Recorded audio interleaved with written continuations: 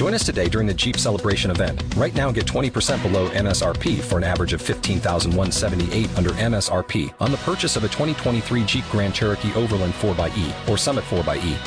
Not compatible with lease offers or with any other consumer incentive offers. $15,178 average based on 20% below average MSRP from all 2023 Grand Cherokee Overland 4xE and Summit 4xE models in dealer stock. Residency restrictions apply. Take retail delivery from dealer stock by 4/1. Jeep is a registered trademark.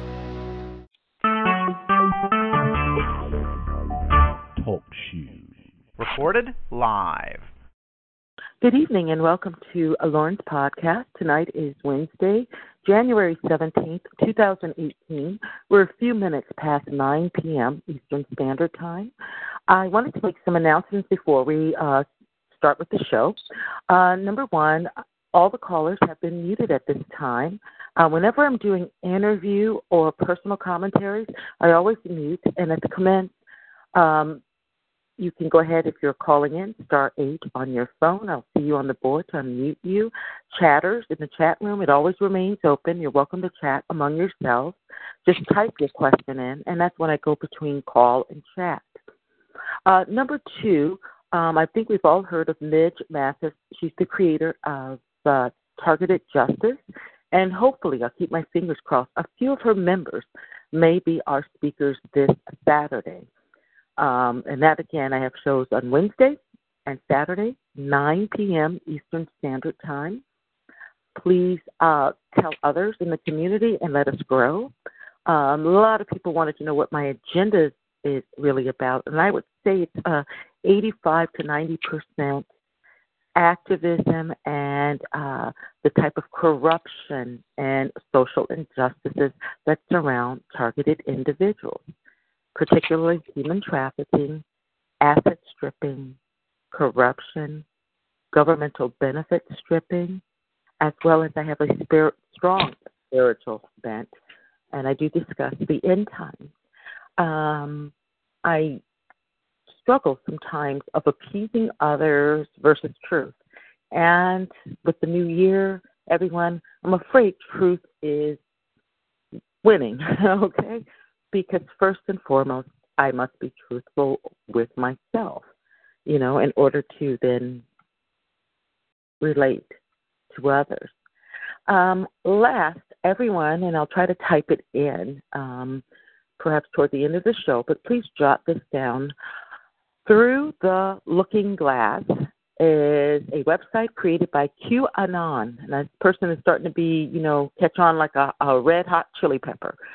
But it's a maze. The whole site is a maze of about 10 maps, which are pointing out to us in the community all the key culprits of this horrible program, how they're interconnected, how all of you, when we say they, you're all very right who's involved.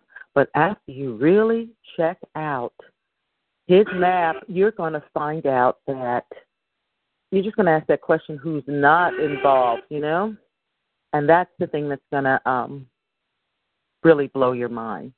I'm afraid that's really going to blow your mind. So, without further ado, let's go ahead and get this show on the road. Hi. Good evening. Welcome to Lauren's podcast. Hey, it's tonight, Wednesday, January 17th, 2018. Oh, we're after 9 p.m. Faye of Gotham, this intelligent, articulate, intuitive young woman will share her story tonight. Oh, she's such a fascinating human being. I've got some real class for you. Tonight, without further ado, I'd like to introduce Faye of Gotham, an Asian American experience. Let's give a warm welcome. Faye of Gotham, good evening. Hi, Lauren. Hi, good evening, Faye. How are you? I'm good. I'm happy to be here. We are so happy to have you, Faye. And I want everyone to know that this technically we're going into Faye of Gotham, An Asian American Experience, Part 2. I sort of say with the holidays, and we take our time, which I like to do with speakers, take our time. If we can, sort of summarize your beginning to bring the first interview. I believe you said before, you're born here, you came from a solid middle to upper class home life, very nice schools, very nice colleges, and pretty much a very happy childhood. Yes, the main thing about it was very secure. So we weren't, we didn't show off with money or anything like that, but it was a very secure home. Our family always had dinner together. My father always came home at a certain time, so I was very lucky for that. Oh, yeah, that's a blessing. Because for many decades now, there have been families with divorce. It is so common now. And my best friend in school, her family was torn, with divorce. Sorry to so hear I just that. feel lucky. Oh, yes, of course. And you were a very good student, as I recall from our first interview. Very studious, is that correct? Good grades? Well, I was, just because I was the firstborn. That was kind of expected that I would try hard. Plus, I was not good at athletics. I was good at music, and I actually was all-state with the chorus, all-state choir, and I loved singing. But unfortunately, I really should have continued that, because you need something. When I went to college, that's when they started. I started getting targeted in a way, low level. And at that time, I did not go into music. I tried out for the chorus, but for some reason I was not taken. And I never thought to pursue it just on my own. So I kind of regret. Now, one suggestion I'd have for newer people who are harassed is to have those kind of hobbies or interests that really make you happy, and that will keep you more well adjusted. Because if you don't have anything like that, then you can quickly go downhill and be isolated. The isolation will be very detrimental for you. Oh my gosh. Do you ever feel sometimes, as you're living now, especially being targeted and what this program is doing to you, do you ever feel like you have a calling, that there is, in fact, a musician inside you? I didn't hear that last part, that there was a calling for what? A calling to create music? Oh, yes.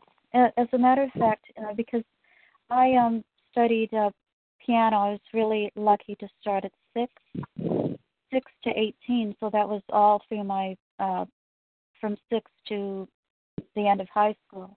And even in my senior year, I would accompany people. I was in the chorus and swing choir and all that. So, yeah, I really loved it. And even now, I am trying to do some songwriting. Oh, that's great. So, yeah. Just recently, because when I got divorced, then some of my good old friends from the Midwest are actually musicians. So that has really been a help for me. That's very nice. Now, yeah. I want to make sure when we get back into this that you finished college, very good grades, young woman, moving to that exciting city, Gotham. I am green with envy. Married a really, what did you say, very nice man, right? Happily married, young, both of you young, energetic. Well, I did. I started after college. I started jobs in the Midwest, so I didn't come to New York right away. After my mother had passed away, so I stayed home with my father, and then I moved to Chicago for a year. Then I ended up in New York. where I had met my husband. I'm sorry, what was the question? Well, I guess the question is, was it a tradition? You had you fell in love. You had a really nice, wedding ceremony. Well, at that time, actually, what they did was, what they do is when you, they really cut.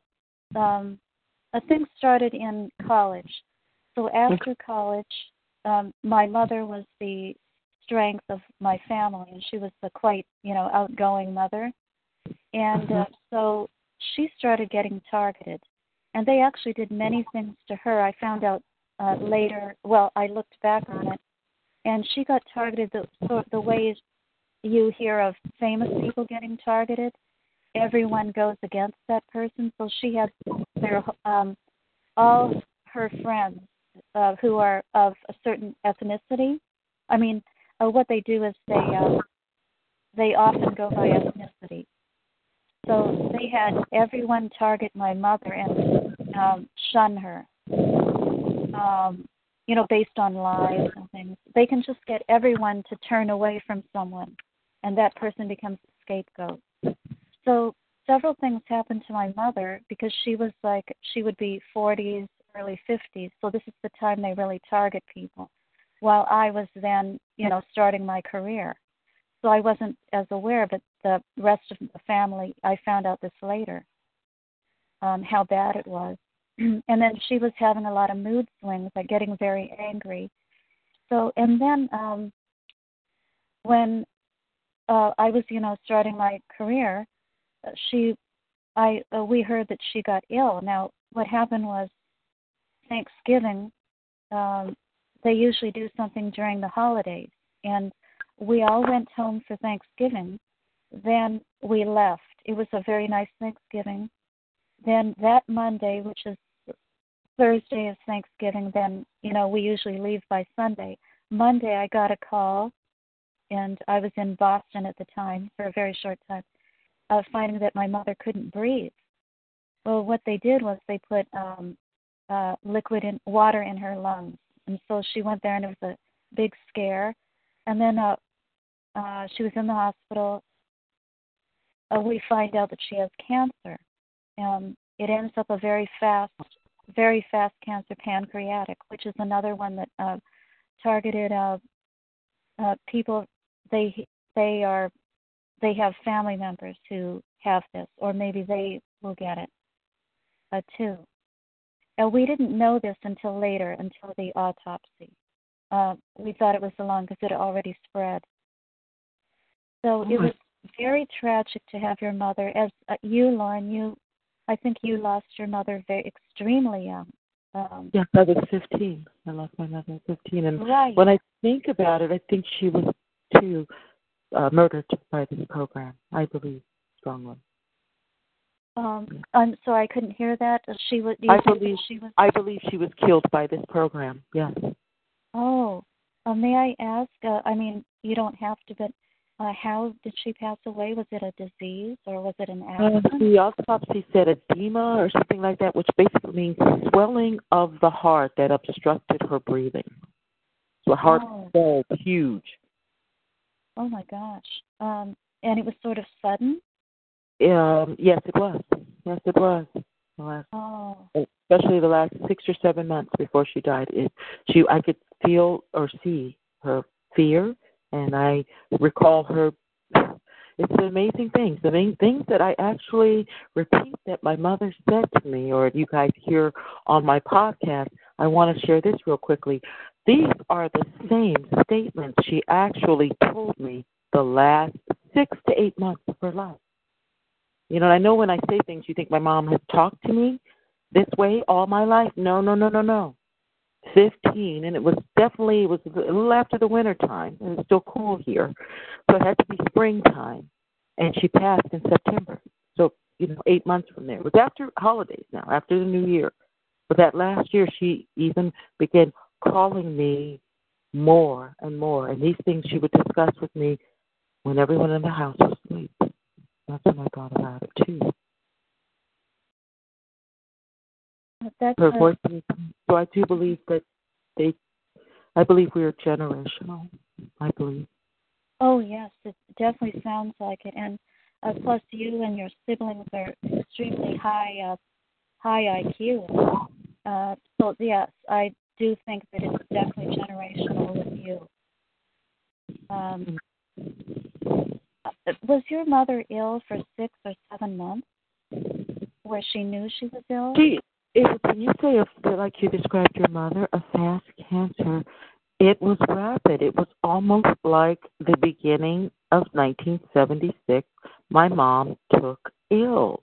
She drastically lost weight, and she was pretty, healthy. She was plump. I wouldn't say obese, but plump. She had married my stepfather 3 years prior, so that's 73. They appeared to be happy, but as I look back on it and what I know now, it was all a facade.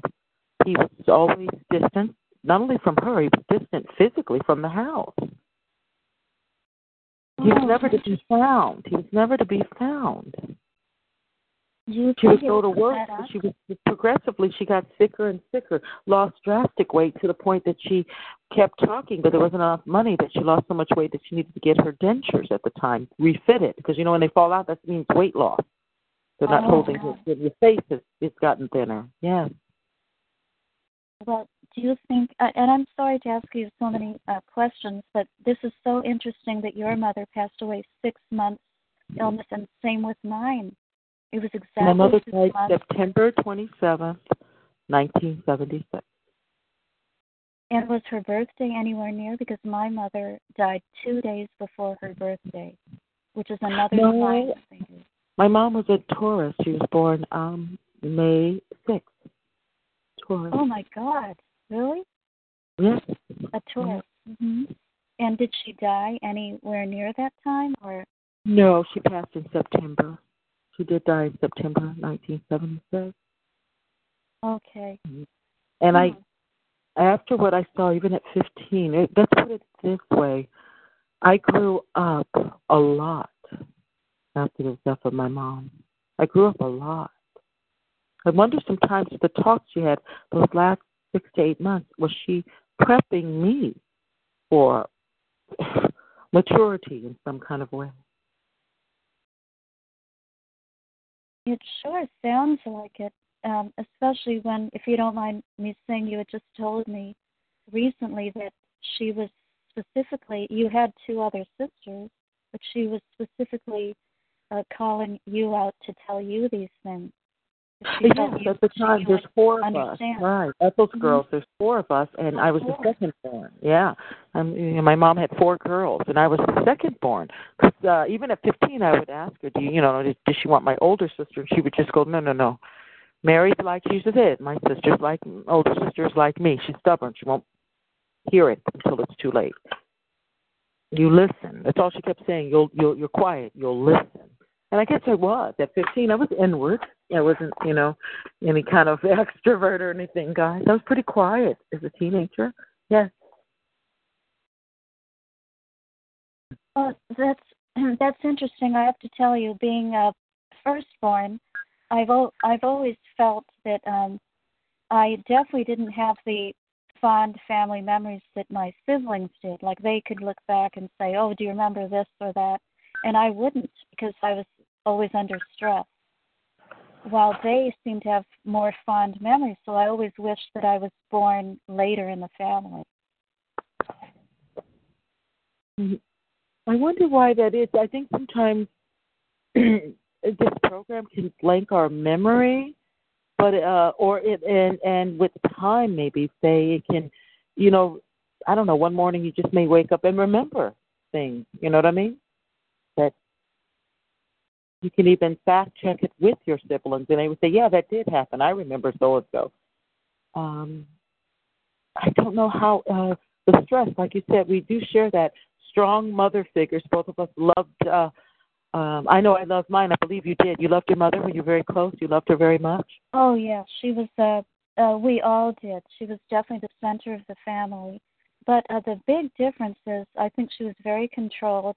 Unlike your mother, who told you gave you a lot of advice, I believe both my parents were controlled. They didn't even talk about any childhood memories from back home, or we did not know our grandparents, except I met her side a couple times when she died, but my father's side, no. Like, there are a lot of feuds. that go on. Right. So, they didn't particularly like my mother because she was from a poorer family than theirs. So, a lot of times there's, these kind of in-law things. So let me make sure I understand this as we're going. Did you lose your mother prior to moving to Gotham, or were you all living prior to moving to Gotham? Yes. Moving to New York was never part of my, it was never a high interest of mine. It was more California, like San Francisco. It sounded more interesting to me. But and Boston. But my mother got sick when I had moved to Boston, and then I moved back home to the Midwest, and then after about a year with my father, then I moved to Chicago. After Chicago, then I moved to New York because my best friend had moved to New Jersey very close for a job.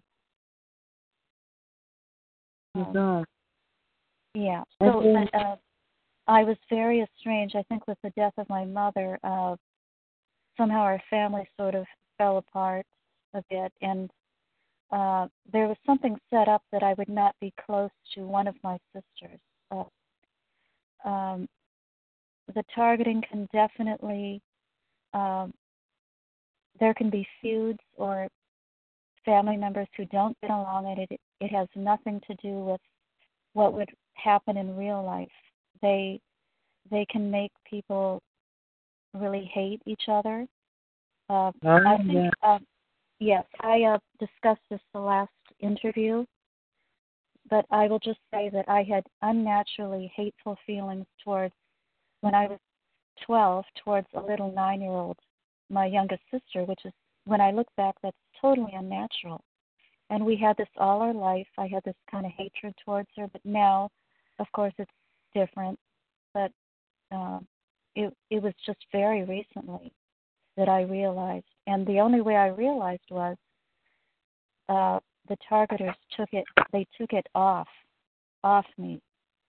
Because I would, even up until 7 or 8 years ago, I would still be calling my other siblings and my father, insisting that this sister is the cause of this or that, blaming her for things and getting all riled up about, and they would want to get off the phone. I'd be saying she's evil, blah, blah. I don't know if you have heard of people who have these kind of feuds. And now she's authoritarian. So, well, I was just quietly, as always, I'm listening, and when you definitely mentioned that this program can put it in people to, be rivals, hate each other. It's like my mind, and as I'm listening to you, snapped back in to it's now the first week of October, 76, a funeral in Alabama. Extended family, aunts and uncles. See, my mom was the first sibling to die at age 52, and I didn't really know my aunt that well. Our youngest aunt lived here in this town, but she was literally the baby in all ways, pro and con, if you know what I mean. She was less than 30, but very mature. The older aunt even squabbled at the funeral down south in Alabama. It was an ugly thing. We were children, of course, but now that I look back on it, we were inward, sad, but now it just seems like I couldn't label how I was feeling. I believe I was very disappointed in my mother's siblings, how they behaved. And it feels good at age 56 to say it. They behaved badly, very, very badly. Oh, during the funeral or even afterwards? Yeah, during the funeral, after the funeral, it was almost like basically they request our fate. Who's going to take care of her 4 daughters? Who's going to look after them? And you'd think it would have been an empath. No, it's almost like they absorbed this information with wrath. And then when our stepfather said the girls can stay here, it's just almost like they got giddy and happy. And on that day, when I saw that, yes, I can own it, because I always wondered why I was so standoffish, even when our aunt took us about a year later to Los Angeles. That's the reason we moved to Los Angeles. I was always standoffish, not only with her, with my mother's siblings, period. I never warmed up to them because I could never erase their behavior during my mother's funeral. Of what you saw, Of what I saw and what I witnessed. Yeah, you'd be surprised the things we see and how we process things, you know? Yeah, so, yeah. You never know if that was put on there, because when a parent dies, and you're saying that this is generational, they are there. It is there, and maybe they plan, but they definitely sets the stage for how the family will or will not get along. That is true. That is true. And what I've always, I don't know if this plays, I think this program is affecting many, many, many people. And the saddest part is those that are not as awake as we are, that we kind of know of it. I believe this plagues a lot of people that have no idea. I've had friends throughout my lifetime, when death occurs, it seems to be the running gamut. People really act badly. And I know several friends or boyfriends in my past, I would just say that. Well, it's a time of death, of sorrow. It can bring out the good, the bad. It's like all stressors in life. It's a time, are you going to stoop or are you going to stand? And most people will stoop. And I'm sorry to say that. It brings out the best or the worst. Yes. Unfortunately, it seems like later in life I found out, but maybe it starts much earlier for other people, that they see that they feel they become abandoned, or they can't rely on people. Yeah. A lot of that, I believe, is part of the program. Yeah, especially when it's people born in the 50s, early 60s, because I've talked with one of my friends, a more recent friend, and so many things happened in his family. I believe it was more the Nazi, paperclip came in the 40s. Mm-hmm. So this would be in New York, and I believe New York was part of the lab of the families, and it really sounds like his family was set up. It was definitely a laboratory for the Nazis. I say the Nazis because there were so many. When we talk about them, we don't. All we do is mention the hundreds and hundreds came in Operation Paperclip. Well, they came, and the Germans are very organized, so they probably went from they probably made a matrix or a grid of the. They came. I don't know what deals they had. They must have had some kind of deal with this country that they wanted so badly that they scrubbed their past, and they are subversive Nazi war criminals. And I think they made this program very successful. They saw the mistakes in World War II. They wanted to make sure it's very covert, that the mind control will take over to the point you don't even know you're mind controlled. Yeah, right. And because people don't understand, you can't feel it. You can't. Just like how, going back to my sister and how I had this feud for many years, like at least 30 years. Oh my God. More. Yeah, a really long feud. And even when she was the high school speaker, she gave the senior speech, she even mentioned it in the speech, how we don't get along, and I was crying in it because, for some reason, her and I didn't get along, and I had this hatred of her, and it must have affected her, me being the oldest one. Why do I, she just has to accept it. Plus, as I said before, she did have a strong personality, so she was a bit authoritarian. So, but anyway, it was something that never would have been there. And the reason it was set up was because they were going to target both of us. Oh, my God. Yeah, but different ways. And I remember when we lived in Canada, because, my father came, my parents came from another country. So when I was born in Chicago, we went to Canada, a border city, which is where a lot of MK Ultra happened. I remember when she was 3, a very painful accident happened to her. And, they can make me forget this, but they run it in my mind, so I remember it very much. And they used a sonic thing. What they did was they had a window suddenly slam onto her hand, and so they had to rush her to the hospital. Oh, gosh. Right. So anyway, how I know, I would never know that about this thing. I really thought it was a natural, the hatred, and because I've heard many people have feuds, it was lifted from me. When I first was targeted, and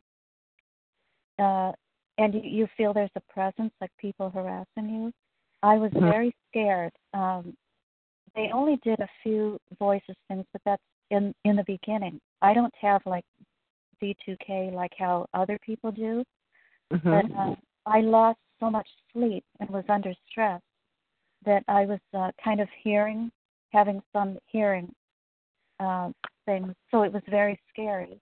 And I just remember that I'm sorry, I just lost my train of thought. That's fine. That's going to be, when you said when it first started. Now, on our first interview, Faye, again, we lost a mother, and that's devastating. You returned to the Midwest area, regrouped, time with your family, and you made a decision first to move to Chicago, and then after that, you decided on Gotham. You worked. I'm sure you were pretty impressed by the city, the Big Apple. You met a wonderful man and got married. Do you feel okay, like I know you said you felt you were targeted generational all your life, but when you planned for the wedding, was it a big whirlwind romance? Were you happy? Well, first of all, I'll say that you definitely have a more idealized memory of my marriage than I do. I mean, it sounds so wonderful the way you're describing it. Okay, well, all right, guys. Yes, I can have an imagination. Okay. Or maybe I describe it because I know I sound a lot more cheerful than I. I don't know. I'm just well. You know what? That's not for me to presume. Oh, okay, then. Well, break it down to us. Tell us how it was. You were young. You're attractive. Was he attractive? Was it a love affair? A whirlwind? Did you know? Yeah. Well, he was extremely smart, and the thing about him was, and actually we did get along, and during the first part of the a marriage, actually, during a lot of it, when I would tell him something or kind of correct him on something, he was very amenable. Like he would be flexible, and he immediately caught on. Like he was very good at changing what he said. Well, you know how the targeters are always watching you. Of course, that stopped.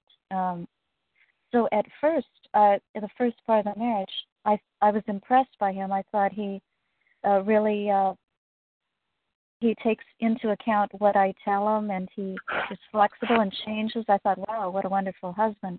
But they changed that because they want, they plan on it not working out. So then he became, of course, not as, not getting along as well, and all these, it was just going downhill. They change everything. Plus, they bring in other people. And anyway, he was very intelligent, and many things happened to him, too. I believe he was targeted himself because he told me years before he came to New York, he remembers being in Brooklyn. He came from another place also, but not Asia. He remembers being in Brooklyn and lying in the apartment trying to sleep, and an electric current would travel from his feet up his legs slowly. And he didn't tell me this till pretty recently. So something definitely was happening. That's definitely not normal. Plus, other things happened. Bad things happened. Where he ended up being hit really hard in high school, ended up in the hospital and blanking out for like 6-7 hours. So I believe he was chipped or something happened there to him. So when we may have gotten along and everything, but we were targeted in different ways. So he was controlled. It was part of his personality. His sister said ever since he was a kid, he always was outside wandering around, and they'd have to call him back home. So he was a wanderer, but he definitely was. He was going to school. He went to school and supported himself, and got his degree on his own, and was very smart. But he was gone a lot, and sometimes he said he would come back, and there would be strange, like Russian type people in a car that scared him, like they'd be in the driveway, and so he'd leave. He would never come in. So there were strange incidents that made him stay away. He would never come in when he was a kid or when he was married to you. Maybe that's the part I don't understand. Oh, when he was a kid, part of his personality was to always be wandering around, so he was not a homebody. Okay. But, yeah, we spent less time together as for a married couple because they used that part of his character kind of against him. As they will use, most targets are really nice people, and they will use, what they will do is use your goodwill against you. So in my case, I'm a trusting person. Like, my parents got along really well, so I wasn't around divorced families that much. Just my best friend, she was pretty rotten to her real mother. But so my model was my parents, who got along really well. So I just assumed I would get along. So I trusted him. He didn't really give me a reason. Although when I look back, there was a reason. And if you said that during your marriage you didn't spend that much time at home, when you were married, did you and your husband try to fill up sort of that void by being sort of social butterflies? Because you're in Gotham, was it a lot of like art opening, booze parties or something like that? Sometimes couples feel like if we don't spend quality time, we can spend this type of time together at the discotheques dancing. No, I would say that I definitely did a lot of that when I was single. When I first came to New York, I went to a lot of things. I'd come home late, and I definitely, I went to, have you heard of Quincy Troop? No. He's the one who wrote the biography of Miles Davis. So I met interesting people. I'd go to interesting readings at bookstores and things like that. And then I had this wonderful friend she was involved in human rights, which was how I met her. Little did I know, but then she'd invite me to things. I didn't find out till she passed away that she was actually huge. Her name is, apparently there was an HBO special or documentary about her. She was definitely one of the very famous in New York, which I didn't know. And I was, when you're targeted, you kind of stay away from people. So I thought I should stay away from people because then it will just get them. They will get in trouble. So I stayed away from her, and unfortunately, what I found out was one day I tried to look her up. Her name was Zelda. Mm-hmm. When I looked her up, I was shocked because there was this documentary about her. She was, and then the way she died. This is an argument to stay in touch with your friends, because what I did was I avoided contacting some of my friends, especially if they're in New York too. You know, what they do is they run things through your brain. Oh, maybe you shouldn't see them. Like if you think about your friend Zelda, then they'll keep running. Oh, just leave her. You know, it'll be a thought. Leave her alone. You know, she's better, safer if you don't contact her. You know, because these dangerous people will go around her. You know what ended up happening? She was on Entertainment Tonight because she used to. Little did I know, and she would have. If I stayed in contact, she would have invited me to. She would go to a lot of fashion shows. And she even met that famous rapper from California, the tall guy, Snoop Dogg. There was a picture of her with him. So she met all these people. Apparently she was quite famous, and they were friends with her. So I missed out on that. She was at a fashion show, and they put it on Entertainment Tonight. This is where I think there are reporters and media who are part of this, the entertainment industry, and they are perps. What they did was she was on the front row at a fashion show. Then they must have hit her with a heart attack gun, and they just killed her right there in front, and they made it a big story. They made it a story that, oh, this socialite, famous socialite Zelda, she died, and for like maybe several minutes or for a period of time, the fashion show went on because they didn't know that she had died.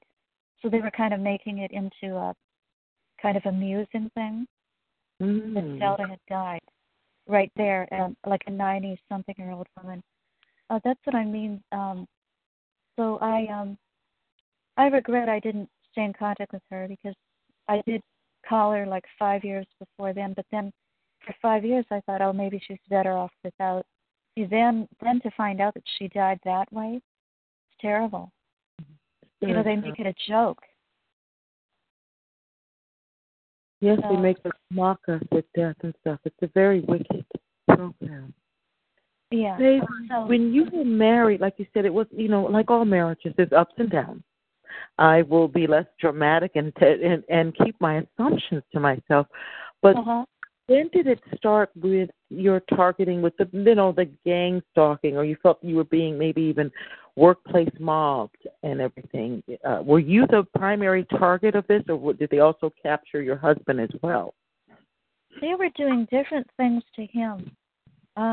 One main thing they would do to him, like when I first met him, was they'd kind of, it's an emotional thing, like, because when I first met him, one of the first times we were around each other, he admitted, sometimes I feel confused, like I sound like I know what to do. You know, he sounds like he has it together, but sometimes he said he feels kind of lost.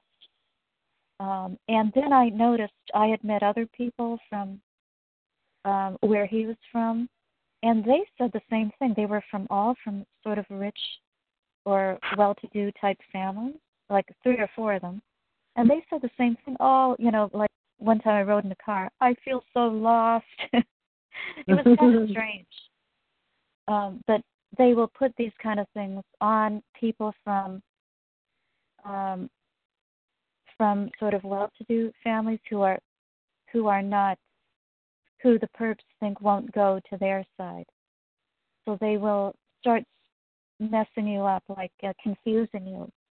They do this to me too. Now I see. Right after my mother died, I became the target, and I moved to Chicago, and they were doing things to my thyroid, and I'd walk around confused and feeling like I was going to faint. Oh my God. Yes, and I had no idea, really what was happening. But I remember I'd be sweating. Sometimes I'd look terrible. I'd think, oh my God, I hope my high school friend this guy who was going to graduate school there, I hope he doesn't run into me because I feel like really rotten and look rotten. So they were doing things to me. I was feeling confused. But that was right before I moved to New York. They made that very, like you said, it's very interesting here. And they put it in my mind that I would like humanitarian things. When I was in college, which is where they started harassing me, I was never went to a political demonstration. I was no activist at all. And I was just a person who they probably picked because I was kind of shy or quiet. They probably thought I wouldn't stick up for myself. Or, how they pick people who are easy to target. I guess that's why they picked me. I personally sometimes figure that's why the majority of targets are women. They think that's an easy target by being female. Even a woman, Miriam, who was on Ella's call recently, she sounds like a tough person, and she was on the bioethics committee, and she gave a really tough speech.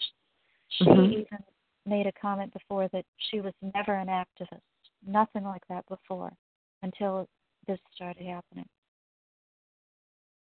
to her.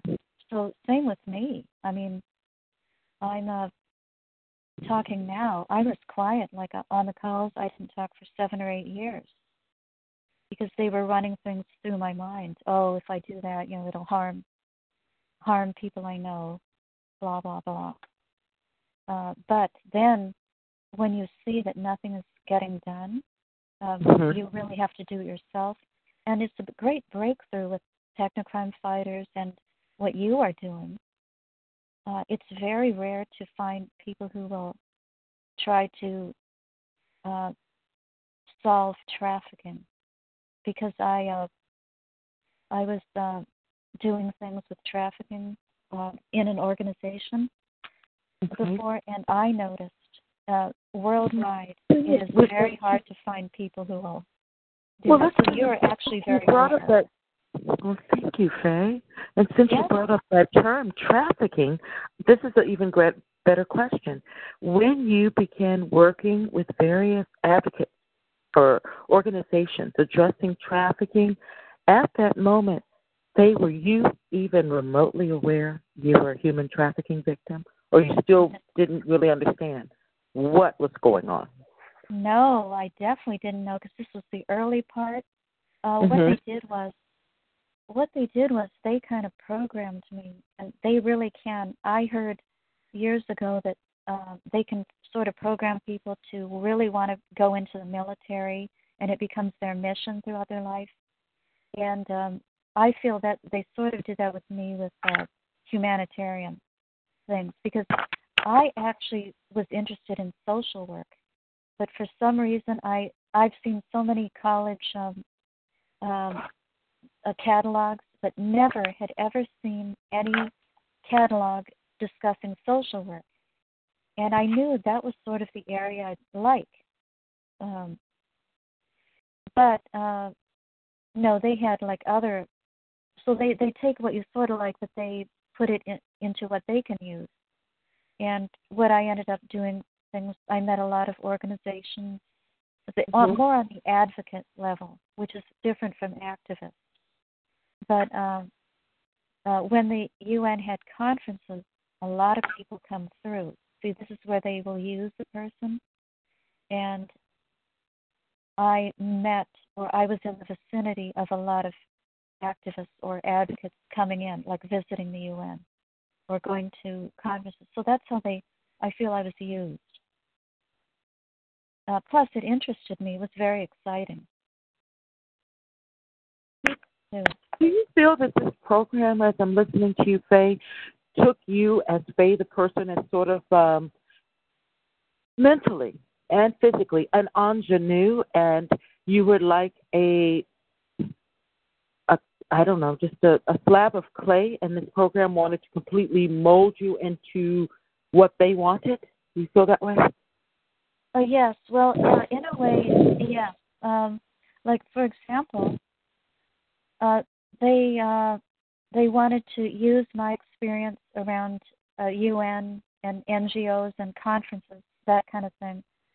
They wanted to use that, so they altered my personality. I'm already friendly, and I was friendly in high school, college, but I'm a kind of quiet person. But they altered me to be friendly. But what they did was, they have sort of they can affect everyone around you, like in a certain circumference. So everyone around me really seemed to like me, but it was not them. It was I don't know if it's a satellite or it's some technology where they can affect everyone around. They can either make everyone hate you, or they can make one person hate you, like a cashier. They can make like you once, and then the second time you visit, they hate you, right? Well, that's how they did it with me. I met a lot of people and befriended a lot of people for their benefit, because that's how they meet people. You become their spy. So everyone was saying hi to me, or I was going up to people very friendly, because they made me even more friendly, or they make you interested. And so I would go and get people's speeches from different groups, that they wanted. Unfortunately, I think then when these groups went back to their territories, they may have been targeted, because then they get to go back. Somehow they learn about those territories, and then they send people. Or somehow they're able to target them. So it's an evil thing where that's why I tried not to do as much, but at that time I didn't know. Wow. Yeah, so it's just like with if you're a moderator like Derek, first of all, I believe they took out, when it first started, an Israeli woman. She was the founder, but this is a eugenic. I believe they're, what is it, Klan or Nazi. This is definitely Nazi things. They took out. They don't want anyone who they don't want to appear as a leader. So they took out the real leader, who was a Jewish Israeli woman. They made her life hell, and then she went back to Israel. I don't know if something happened to her there or what, but she was not really heard of again. Then Derek was put on, and nothing against Derek, but I think somehow they're able to control him, or they knew him. Somehow they approved of him all these years. So in essence, it's a type of method that everyone will use that term, and I want us to all understand that term, social engineering. Really understand it. It can steer one's thoughts, plans, goals, and social engineering, you guys, may be our political background. Much talk, yet our government is in shambles, guys. I believe it's just as bad as it was in the the 70s. And we all know how horrible that was, but it might be just as bad, and maybe even globally. But even with our group, you're right, they will get the real leader out that can possibly make things happen and get someone more, that's a good word, pliable, controllable. It pains me to say. They don't want unpredictable free will, Right,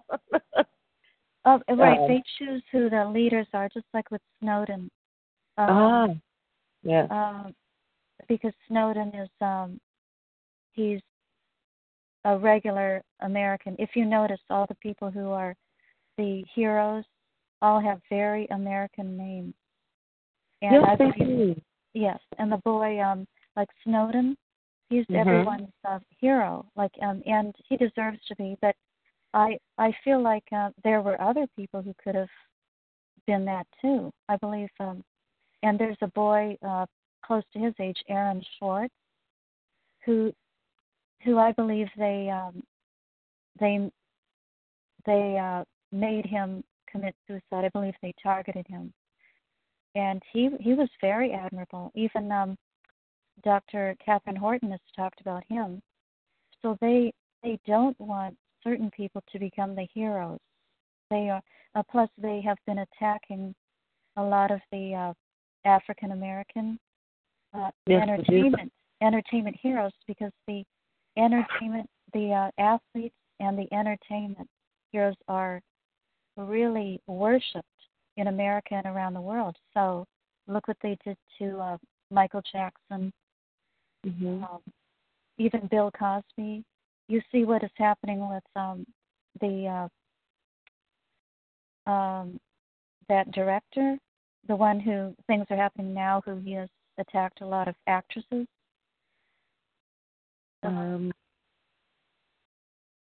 Weinstein. Oh, Harvey. Yeah. Okay. Right. Yes. Now, he may have been targeted himself to do that. And plus, if you notice, he's Jewish. Yes, so he they is. are. I just think it seems a little set up, too. I believe he was probably targeted. He doesn't know. And they made him into that kind of person, too, because they can enter you. They can enter you, and you won't know that you may never have. I'm not saying that he isn't violent, but there are other people who may have date raped someone. They may never have done that, but it was put in them. And yeah. Wow, I didn't think about it. That's a lot to absorb right now. Gosh. Yeah, there are a lot of feelings. There are a lot of feelings and violence, anger, a lot of things that are put into us that are not necessarily of us. And even in New York, there have been many. I used to watch the news. Then twice they have destroyed my TV right in front of me, because I could watch, starting about ever since Sandy Hook, or maybe a little before, I could see how they were affecting almost everything. It is a sort of social engineering. There were like a very quiet, nice Jewish boys, young ones, teens, who were killing their mothers.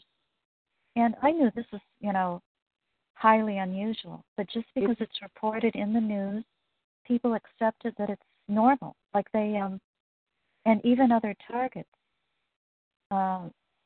people on the calls, they don't seem, some realize, but a lot don't.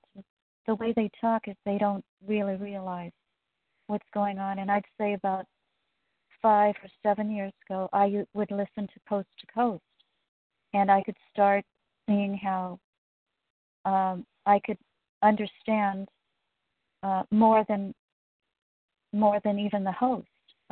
The host is not a target, so he wouldn't understand. But a lot of the people who come on the calls, who are interviewed by him, they would actually be targeted, but they would be targeted in the opposite way that we would be. They're targeted in a good way. Like one woman who comes on regularly to his show is an author, a celebrated author. She's written many books that have sold well. She comes on and is his friend, and she says that she has these think voices. She calls them my think voices. And that is, and she calls them that because she probably knows that it's not, she probably listens to them. It's not like her own conscience. Otherwise, she would just say, well, I think this, but she calls them specifically her think voices. That means she is listening to a voice in her mind that sounds like her. Now, if it sounded like someone else, say a relative or Charlie Rose, someone else, then she won't. Then she'll question it more. But because it's her, then she can use that. So, in many ways, they choose people who they like, and she was more a New Age kind of person. So it was talking about angels or these kind of things that sell really well. So, like information that someone else may have is probably downloaded into her. her, and she thinks these are her wonderful thoughts. I'm just using her as an example. And they write books about them. Or you can even be a songwriter and think it's your lyrics, but it's sent into you. This is how many things have been going on. Does that make any sense? I just well, it noticed does. about I think 5 my years mind. ago. Well, I never really took time and had it presented this way. I guess my thing is, when do we all begin to realize, who am I? I want my own thoughts. I don't want this manufactured, synthetic downloading others' thoughts or their thoughts. I want my own autonomous thoughts.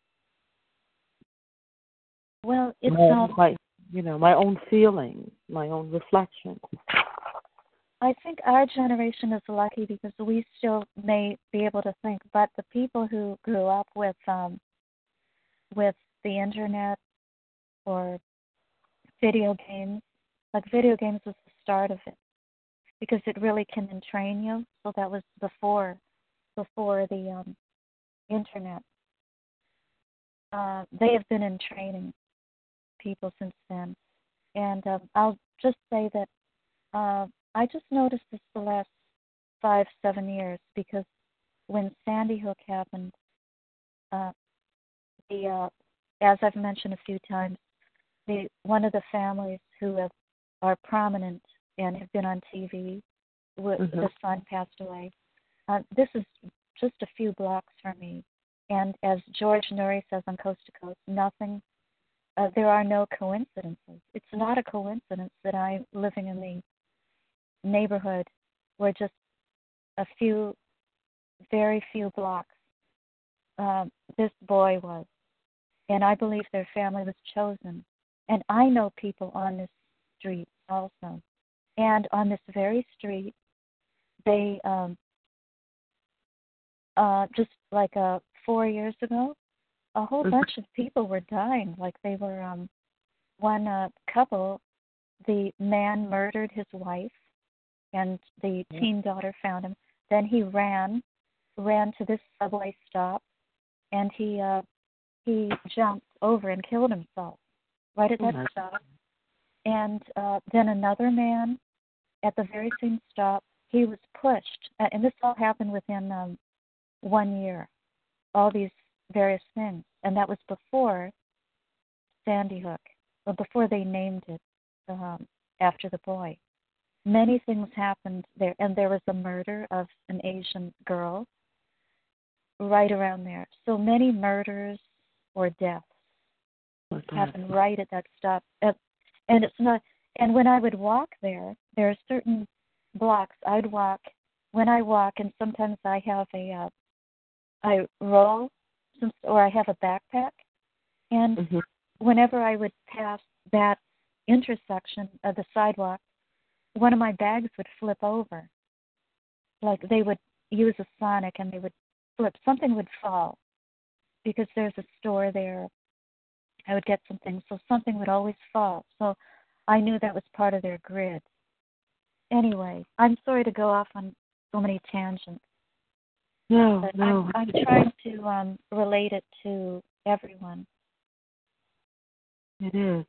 So we're going to take a short break, and when we return, I want to know, and I hope you can explain it the best that you possibly can, about the manipulation neurally with you, how they set your life in plan, how the realization, first knowing you are a targeted individual, did you go through workplace mobbing, and the final realization that of all things, I am being utilized in human trafficking and this sort of racism that evolves by your being Asian American. Because I think many of us know that this program has a lot of isms: racism, socialism, sexism. It's a mean ornery program, and all of that hate, manifests. So let's go ahead and take a quick break, and we'll catch it on the other side of the break, everyone. We continue. Okay.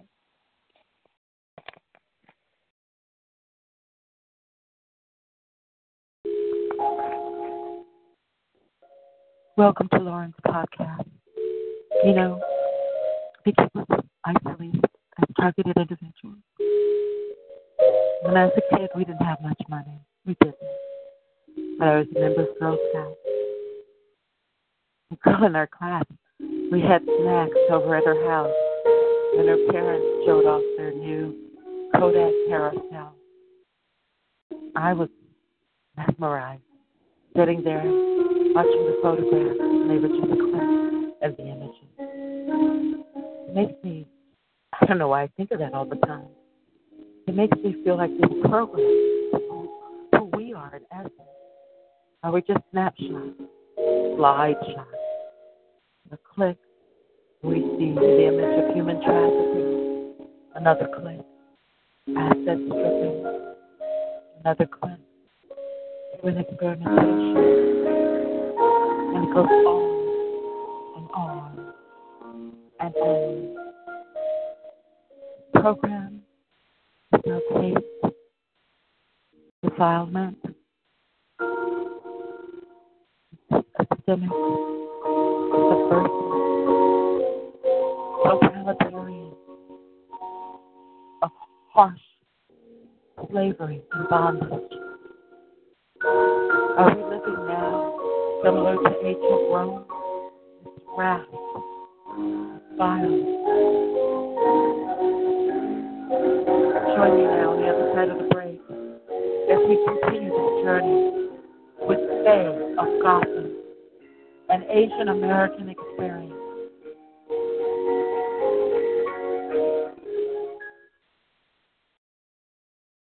Let's pick it up now, Faye. You listened, I know you mentioned several times you've listened to the calls and you would not speak. You would simply listen. 5 to 7 years in the PI community. Hello? Oh, yes. Sorry, I unmuted. Yes. Oh, okay. Mm-hmm. Yeah. And then when did you first, I don't know, did you ever have the onset of, as most of us have, when we realized we were targeted, mobs of people stalking? Did you have workplace mobbing? Everyone rude to you, bad service, bad treatment? Oh, no, that came later. I would say it started because they really had people come into the building who were very loud and made a whole scene. Yes, they definitely targeted me. And unfortunately, all these years, I've been struggling with it myself. It's very hard. I feel so bad for other targets who are isolated because I would try to tell my family, but especially my husband, and all they would say was, just stay inside. Don't interact with, as long as I was inside, he thought the problem was okay, like I'm safe. Even when I would say there are break-ins. And it's like they were mind controlled not to understand. So it's like you're talking to the air, like all these years. And then I did find the calls after 1 year. So that was good. But even on the calls, I didn't speak for a long time because I noticed there weren't any other Asians. Plus, it took many years to figure it out because I wasn't targeted the same way at all. I mean, a lot of people are getting traumatized, hit very hard. So I did meet a wonderful girl here, and I went to one meeting, but she then moved. And I was fearful because she was very highly targeted, and I did not understand it at all because I am not targeted the same way. I am trafficked, and I think that has happened since I was in college. It's very, very... Wait, let me slow this down a bit. You believe you were human trafficked since college, since you were a co-ed? Oh, yes. I think that where I went to school was all set up. Um, it was in the Midwest, and you wouldn't believe, everything is controlled because they do it almost with military precision. They chose who my roommate was, and she was this brilliant girl, nice, and she happened to be the smartest person in the whole school. So she was my roommate, and we got along for 3 years and studied really hard. She with much harder subjects than mine. And then she went on to school, and I didn't tell her about this because it took many years for me to figure out. But I would say I think I was pretty much a sitting duck because I came, like I said, I was treated differently from my siblings. I was the eldest, plus kind of they made me into a shyer person than I was. So I spent more time away and studying from my family. They were more normal, and I was studying a lot because they were jumbling my brain, making it harder to understand even in high school. So I'd have to study even more. But I had music, and I enjoyed that, and I was did a few other activities. I would ask that real question. Do you think this program jumbled your brain, Faye, to hopefully discourage you from higher education? No. As a matter of fact, I'll tell you that where I lived, there was a boy who his father was a dentist.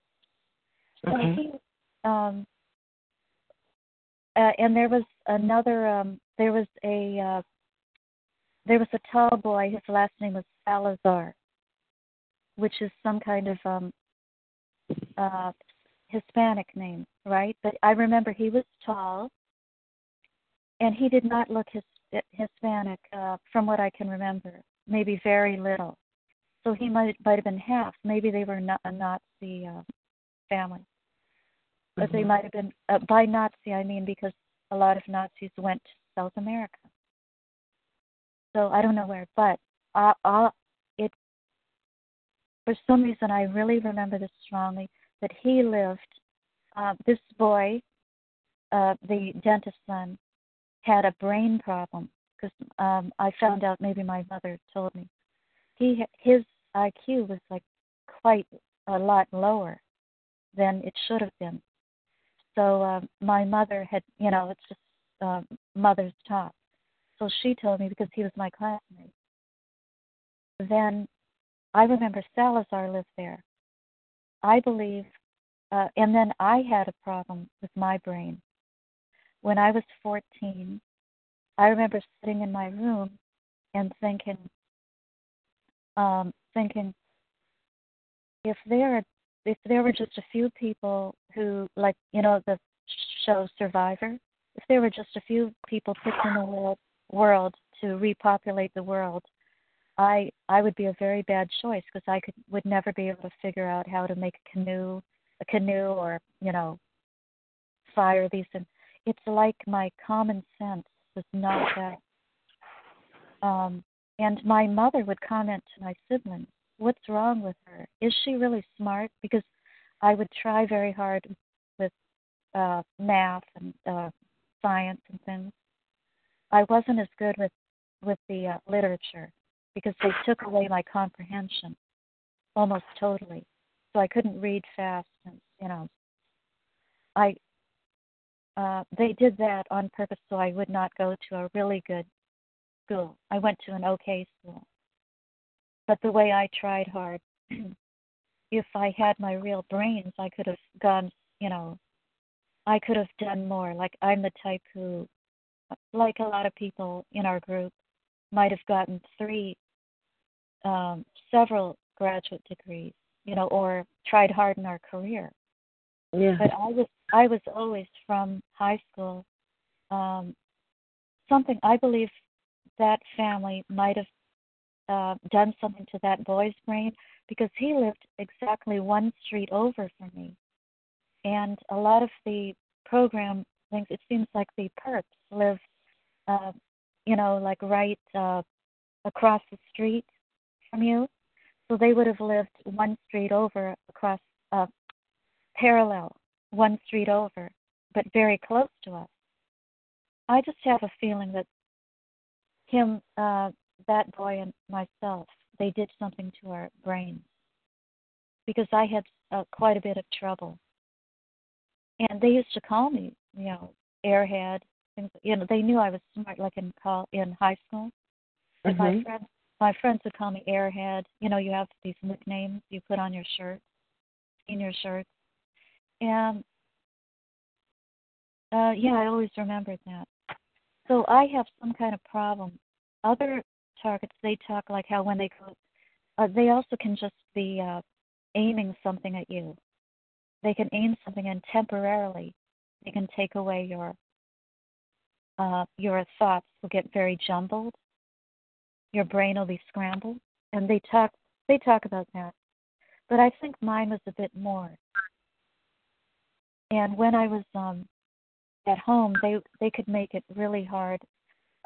When I started getting isolated at home in Queens, I even stopped. I loved reading the New York Times paper, because I loved seeing all the ads for like jewelry, makeup. But it was getting harder and harder just to read one article. They made the comprehension so hard.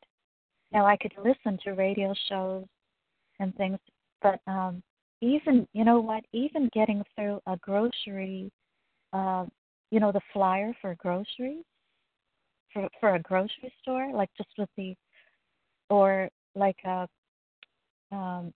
Rite Aid, something like that. Mm-hmm. I would get, like, how they'd throw a bundle of those at the house. I'd pick up that, and it would take me the whole weekend to get through like 10 flyers just to look through them. So something was definitely, they were scrambling me really badly. So I stopped. This is another way they isolated me. I stopped reading things that I loved. Never books. I stopped looking at magazines. I mean, it was really sad. And then they would entrain me to the TV, and I felt like I was getting addicted, because they can addict you to the TV. So there were a few years where they definitely, and this has been, they talked about this in other previous podcasts. They can take your brain down to a low level, and they did that to me. A lower level, meaning like lower IQ-wise, lower intelligence? No, it's a stimulation, and it just lowers you. It temporarily lowers your IQ because you're so unstimulated. I never liked Queens, I'm sorry to say, but it just isn't interesting compared to New York, Manhattan, or Brooklyn. Brooklyn is like really interesting, but I'm like stuck in Queens. I'm sorry to say it, but it is not so interesting to me because I'm not from New York. Like if I grew up here, maybe, but compared to the other boroughs, it is not interesting. Although I like it because it's more spread out and you have more yards. But I am stuck here because I'm kept here by people, and I believe they're using Sonic. I'm kept like a prisoner, a hostage. Especially, and I didn't know until after I divorced, because getting divorced was like a second life. So I thought I'd remarry. I'm not picky. I'd be happy like starting a small business or redoing something in humanitarian. A lot of things I'd put in a lot of effort, and I would, I love helping people. Something to help people or rescue children or whatever. But no, I am kept here for years, and they still put my brain at a low level. Because what I'm doing is I'm constantly trying to write things, and I wrote a small book describing what happened to me. But when you're isolated, they have total control. They come in your place when you're not here, and they put things, it scrambles my brain, or Peter Rosenholm has talked about it. He's someone who has gone on radio shows and he's talked. He's really admirable target that's been in the community for years, and he's from the East Coast, and he has talked how they do it so that you can hardly get anything done. You're like at a basic level. So for me, like I will go out, I'll go to like a coffee shop. Meanwhile, there's all these perps are there.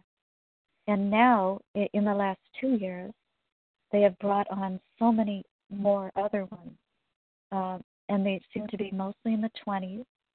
And just like how they have said on other podcasts,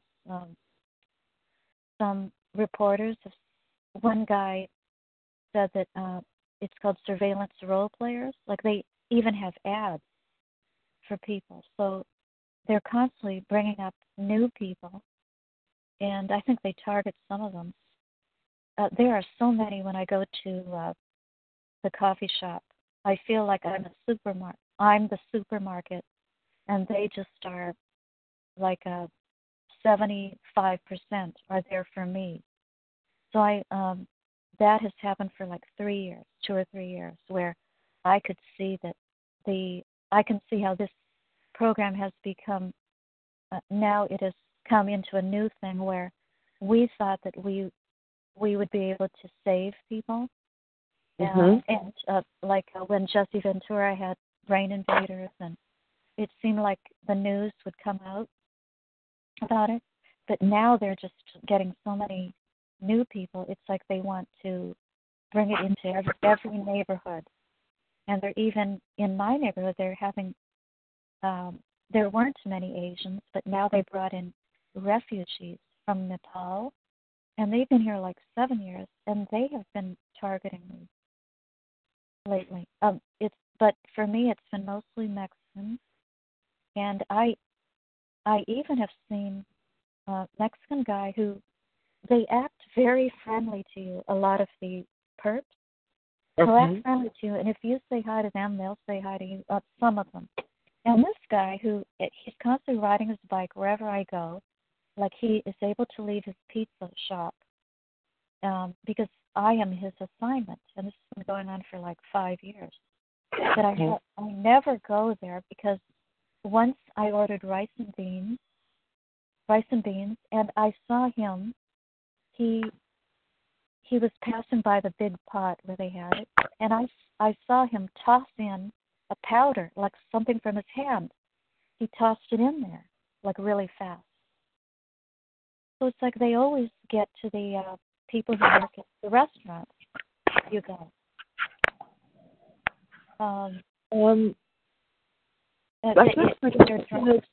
You know what? If they're slowing your brain, like you said, they can do that, but kind of making it. Someone in the chat says making it like the head really feels like mush. It's more than brain fog. The head feels like mush. Do you feel safe when they do that? And plus, when you just, like you said, a coffee shop or just trying to get little things done, you're swarmed by these creeps, traffickers, slavers. Are they intimidating to you? Do they frown at you or smirk? No, most of them don't. Like, they don't really try to do a skit because they know that I know them. They mostly track me, and they, oh my God, they triangulate. They do all sorts of things. But as soon as I come home, and I hardly lately get to go on the internet because they've done something to all my computers, and then now my cell phone service. I have to get it back using a smartphone because I can't even check my emails lately. But no, before I would say, because I like to talk about demographics, before and still, most of the people on the ground, like when I cross every corner, there's like 20 to 40 people cross with me because somehow it's a grid. And they can track me. They have to track me, and so they pass me on intersections on the sidewalks, where there's a light or a stop sign. So I see them, and most of them, there are some Nepalis, but it's mostly still Mexican or Latino, and I would say Ecuador. There's some the Dominicans are the traffickers, and Mexicans, a lot of Mexicans. And anyway, the Mexican guy's the one who threw the powder in. And he's a very friendly guy.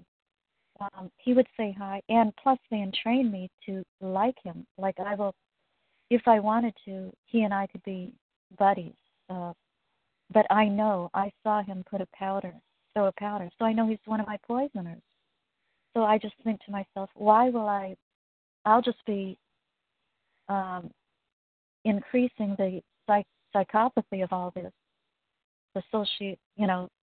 Makes, I don't want to increase all the, it's so sick what they are doing. Yes. I don't want to participate in it, so I'm just not friendly. Do you feel a quiet wrath or, rage that you must live in this community? And like you say, you're going out to, coffee shops, take care of, get your groceries and stuff. These creeps are the traffickers, possible rapists. You know what I mean? Oh, yeah. I get angry when I see them. But they also have a thing on me before that, because it's been so many years, it's very upsetting to think that I've been stuck here for so many, and they are keeping me here. I need a helicopter to just come and lift me out of here, because it's hard for me to convince my family, and they are attacking my father.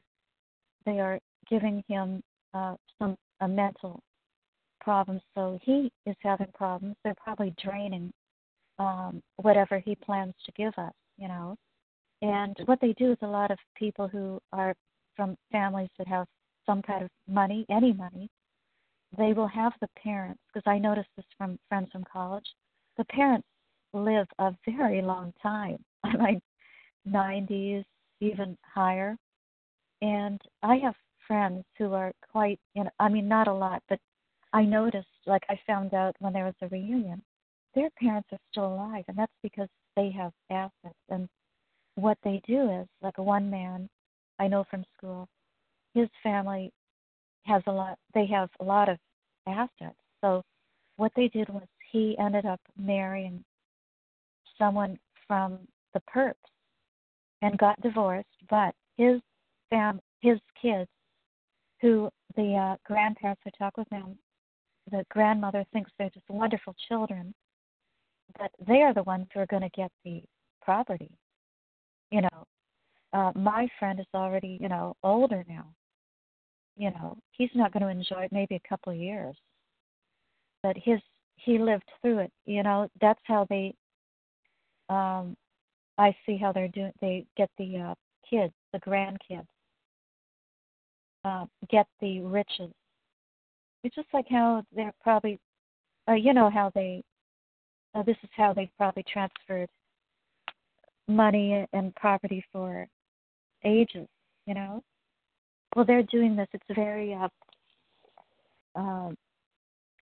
they're doing this, and I can see it because I can see the Latino strain from school. Like I have friends, a couple who are Latino, and they had a normal life. They had kids, except for one girl who was very shy and very feminine. Apparently, she did not marry or have children, which I thought is almost impossible. Well, because she's probably targeted. They keep her alone, and they're probably, having their way with her, and she has no idea. That's the old covert targeting. And then I have 5 friends from school. We were all, let's say, I'm like the least attractive of them. But the other ones are very attractive, very smart.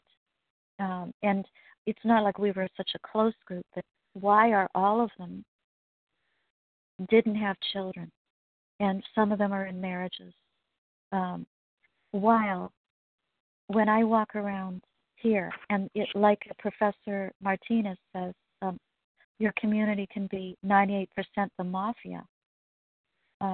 It's all perps, almost all of them except for a few targets.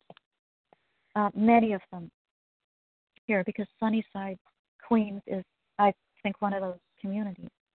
I have to see these people. They have brand new SUVs for like 10 years or how long they've been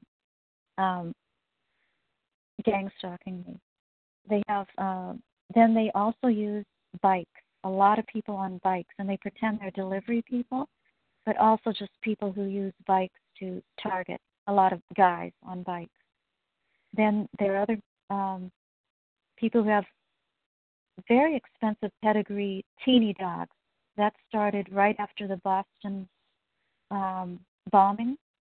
A lot of things changed after the Boston bombing. I think money came into New York, and they started a new program, and so they used dogs.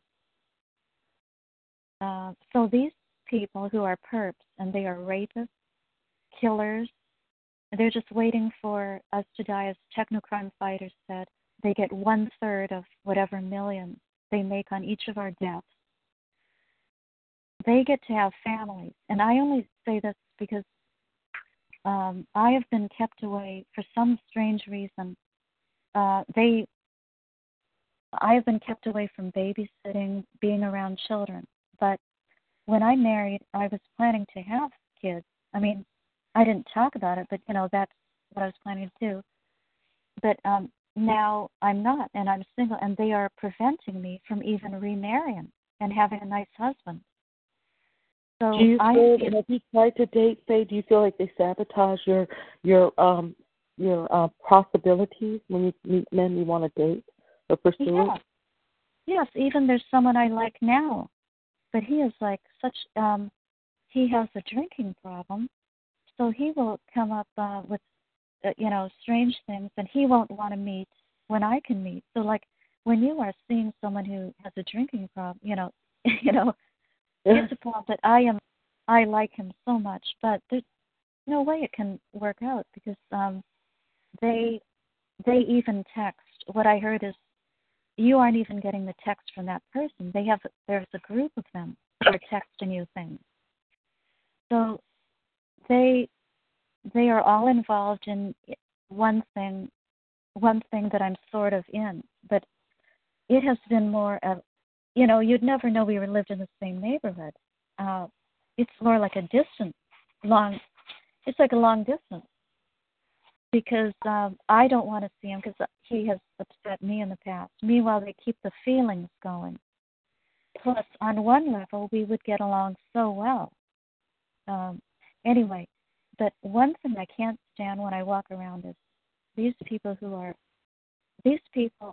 other targets, they talk and say, oh, these people don't know what they're getting into. They think they're told that we are bad people.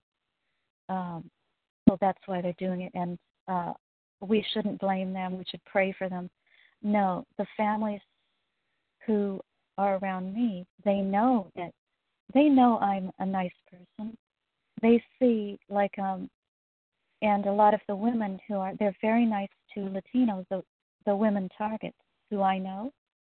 They're very kind. They're very kind. Yet I'm just talking about the Latinos right now. The Latino perp families, they could care less. I and these women are money to them.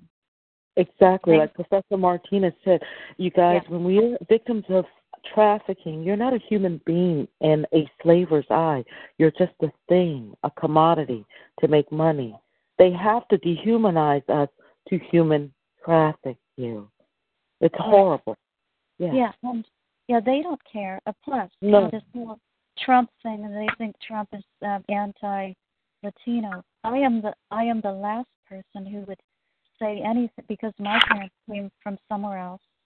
I would never, unless someone was a criminal, I would never say anything against Latinos. No. I don't even hate them. Oh, they did a social engineering in the beginning. What they did with me is they would have at first they were teen Latino boys, and then they would have people saying in the very beginning, she would, something that I would never, like I come from somewhere else, so I would never like them.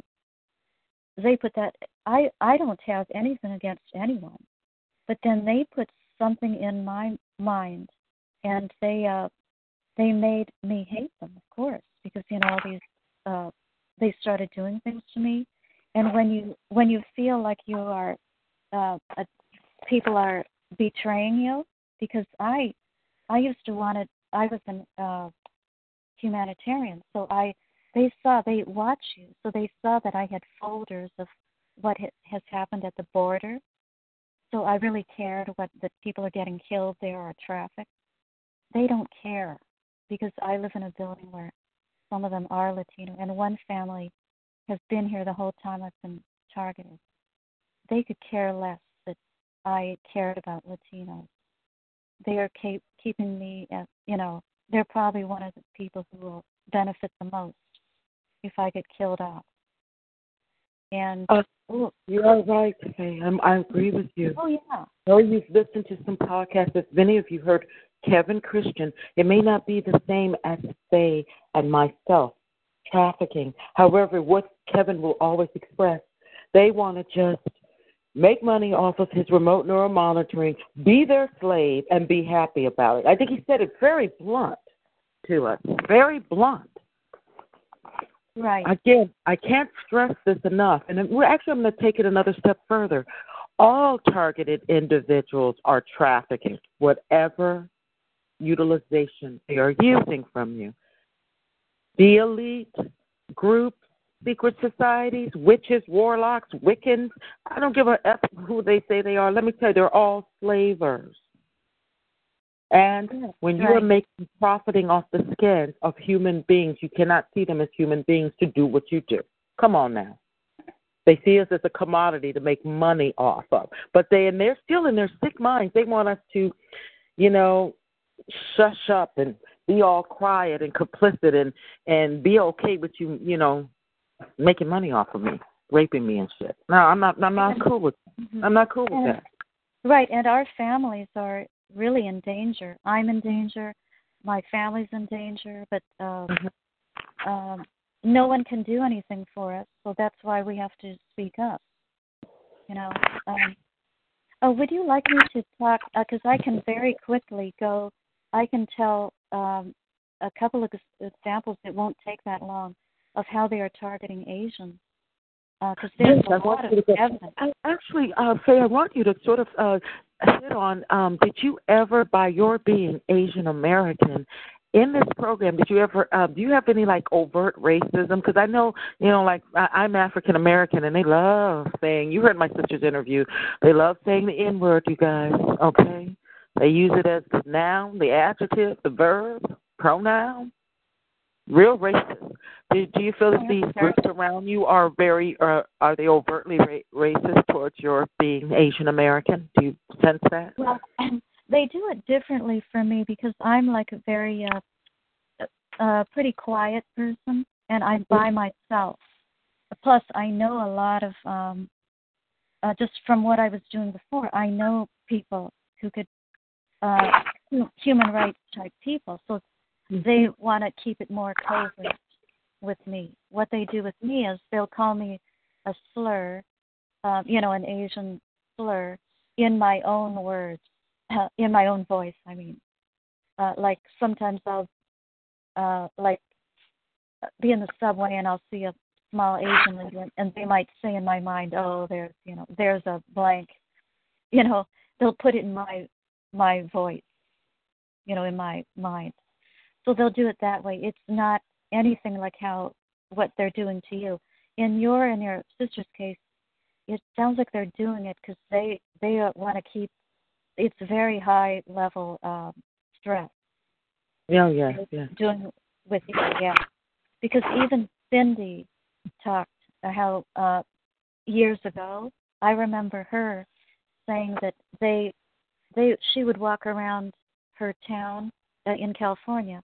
And she said that they told her a woman said, "Oh, I'm going to sell you for, you'll sell really well," or something very blunt like that. As if she's a slave. I'm going to sell you to so and so, or very blunt.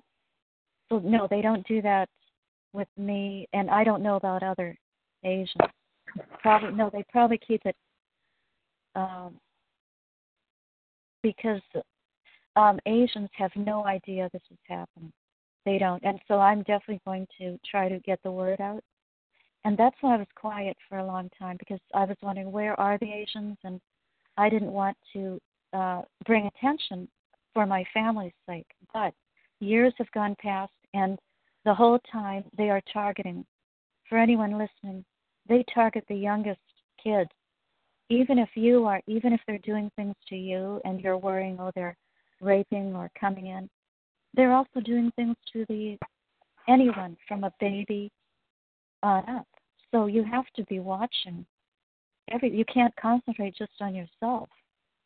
I was worried because I was worried that they won't talk with me, because they have this thing that is definitely, in the past, that's definitely not happening. So we do have to get the word out so that families will see that this is happening. Because that's where perps have power, is if friends or family doesn't, they won't acknowledge it. Yeah, so word is, I think word will be getting out because it's a big step with something like Karen Stewart. Having Karen Stewart, oh my God. Oh, yes. Karen is great. She's so believable. Yes, she is. She's amazing. So is Ramallah. And Ramallah. Dr. There's something about Karen Stewart. And Ramallah. Yeah, Karen Stewart's just amazing. Yes, she is. Yes, she is. And everyone, please check out, Techno Crime Fighters. Well, they're on the YouTube. They're good. Everyone check out Techno Crime Fighters. Those women rock. They are progressive. They do get it. Asset stripping. They get human trafficking, pedophilia. They know the main thing: money making, money. Well, there's a high-profile case, an Asian case that I know my perps were involved with, that I could tell you about. It's a national case, but it happened in New York. There's a business school called Baruch, Baruch, and there was a hazing, they say, of Asian American male fraternity, and there was a boy who was killed. And they now, just the other day, around four Asian or Asian American guys from the fraternity are sentenced to jail. And this was set up. This was set up because the people targeting me and my ex-husband went to Baruch, and they lived right next door in the adjoining wall. And I know Baruch is sort of a center of a lot of the perp things are happening there. Mm-hmm. And this was set up so the boy, there was a hazing, and for some reason he died. And I know they were involved. And it's so that they can, they will use these kind of tricks to get people in jail. They are right. And I want something really established really here, because while living in America, many citizens of this country are a bit naive. We think of human traffickers as horrible, tough mafia guys. Definitely stems from third world. There are a lot of third world centered cabals, mafia, yes, that are intertwined in our country. Always remember the name of the game is money. Number one, it's money. Okay, this is very lucrative and profitable. And human trafficking are happening in our manicured, barbecue, summertime, America. Get it out of your mind and think the trafficker is a bunch of tattoos and piercings, and he's just out there fiending on women and little kids. No, guys, they can look middle class. They can be all races. Get it real true, okay? Some of them are even professionals, doctors, nurses, they work in government. Who is a slaver? Anybody and everybody. They can look just like you and me. Okay, that's what I'm letting you know. That's what I'm letting you know. You'll never know how they roll until you start figuring out how they roll. They think they're very good at blending in. The lawns will be cut. They'll decorate for Christmas. They're going to do all the, patriotic things, even having a flag waving on their front lawn and stuff. But there's some peculiarities with them. They're always at home. SUVs, they tend to wear nice clothes and eat well and stuff. But when you really think about it, how do you afford all those nice things and you're at home all the time? You begin to think for a minute. You're at home almost too much. They're home all the time, yes, right. The first thing to remember is they like to look at us as things and money. You guys start looking at them. Now we're playing chess as things and money. Start moving your brain. Your brain still works. How the heck is that guy, that woman, and that man always at home, but they have nice toys and everything looks all tidy?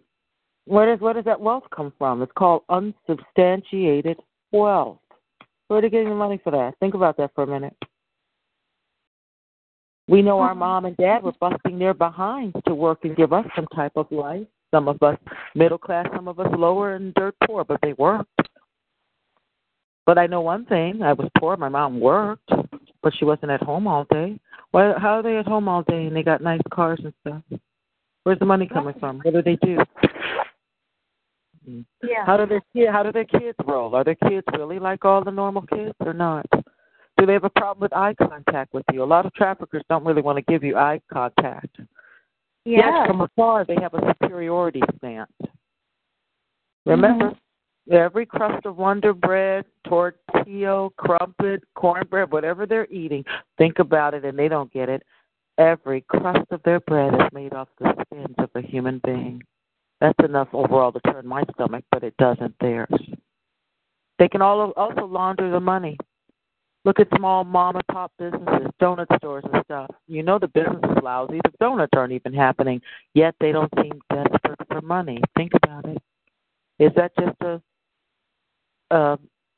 an idle business to look clean so they can launder money through? If you're in middle to smaller communities, who's your Shriners or your Masons? Those are usually the head captains that run that territory. Motorcycle gangs. I'm letting you know who traffickers are, how they roll. And they'll always want a lot of people in their groups to have what? Steady jobs and careers. Because normally if they can infest and take over the entity of that person, they can what? Clean the money. What are we seeing in the news right now? A bunch of what? Senators and councilmen that are running their offices like organized crime. They're going down. The name of the game is not only how to make the money, but they have to what? Launder the money. What about who works really in hospitals, hospice, old folks' homes? Do they have clearances or are they felons? Don't you know a lot of doctors and nurses that were naughty with drug abuse? You end up working a lot of times in ERs, and our wonderful country doesn't tell us. How many of you felt like you've had doped up nurses and doctors in the ER? I have. That's about the only level they'll let them in. It's really, really scary. That's about the only level they overall let them in. Or as Professor Martinez enlightened us, a lot of them are criminals and they have already murdered Americans and taken their licenses and identities. Watch the news. I believe that DNC voter fraud is coming out. This is how it rolls. Yes, and there's a lot of players involved. Yes, there's groups and gangs that sell drugs on the corner, but trust me, that corner guy has to talk to another captain and another captain who, guess what, may play pool or something with a congressman or senator. Remember, politicians are just puppets, and they too can't substantiate wealth, the money. Look at traffickers. Is everything paid in cash? Because if you think that they're low-class, Jed Clampish looking thing, that's not true. No. That's like saying all the mafia looks like, Al Capone's guys, a suit around a dark corner with brass knuckles on his hand to beat you up. They don't look like that anymore, you guys. The mafia is white-collar crimes. Brooks Brothers suits, hedge fund founders, crooks. A lot of startups, they have gaming. That's illegal, too. There's a lot of digital money being made. In fact, I think they're turning human trafficking money into digital money. I'm searching for someone that really, really is versed on the dark web. Oh, I hope we can find someone. I'll tell you this. I hope we can. Because everyone's in this game of trafficking. They have immunity holders. I believe a lot of times, Faye, living in Gotham, you try to get remedies. Did you feel like hospitals and various agencies were in on it against you, or too scared to help you? Well, one thing about there was it was a hospital or some kind of hospital or a rest home, some kind of health center. And whenever I would pass by it, I would get perked. Like they were these staff. I don't know what level they were. I don't know if they were nurses or what, but they would always come out. And this was in New Jersey. Yeah. So many people working in medical facilities are. Oh, yes. They're perfect. Yes, they are. A lot of them are criminals. They have records, especially to take care of the elderly or those people in intensive care. Something about hospitals, you guys, late at night when everything closes, it makes me feel like hospitals will just about hire anything. You know what I'm saying? Yes. And you can't go there alone after what you said happened to your sister and then my friend who has passed away. And she was murdered by the same people who are around me and Professor Martinez. Yes, she was treated so terribly. Yes, and tortured. In the ward, she was screaming. Yeah, screaming, and it was done by nurses. So yes, it is. That's like a new thing I only heard of this past year. That people should try to get an advocate or something, especially if you're targeted and if you'll go into the hospital. Well, they will do this to regular people. Amy made a comment and she said that, and that's why I'm trying to relate this to everyone, not just Asians. Though I hope more will come out because I'm just one. There's many more stories. But Amy said something like, Amy from California, that they're coming for you next. It's like this is just like in the like World War II. I mean, they're going to be coming after everyone. So we're telling a story that other people are going to hear or experience very soon. That's a very good point, Faye, because it brings me back even just recently, if you or anyone caught my commentary about the end times just past Saturday, I meant what I said as I began studying revolutionary revolt. Since the beginning of time, I want you guys to all understand this, most protests, revolution, were started by groups of people that were marginalized. What I'm trying to say is our PhDs, our MDs, RNs, or anybody for that matter, teachers or something like that, people overall that have invested in school or higher education, licenses, you'd be surprised. They actually may not tilt it. They have a lot to lose. They're going to keep their hands at the side. I believe they're going to be very obedient to this whole New World Order. To change and stop this junk, Sarah Connors and John Connors were still considered marginalized. That are going to make the world. You know what I mean? Civil rights, marginalized, be erased.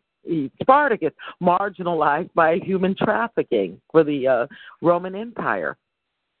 You know what I'm saying? Because like World War II, they will tell the people what they need to do, and either by bribes or fear, as we've learned being targets, people will get on board with this agenda. You know what I'm saying? Mm-hmm. They're divided. They're constantly dividing the targets and the perps. You know what I'm saying? Constantly.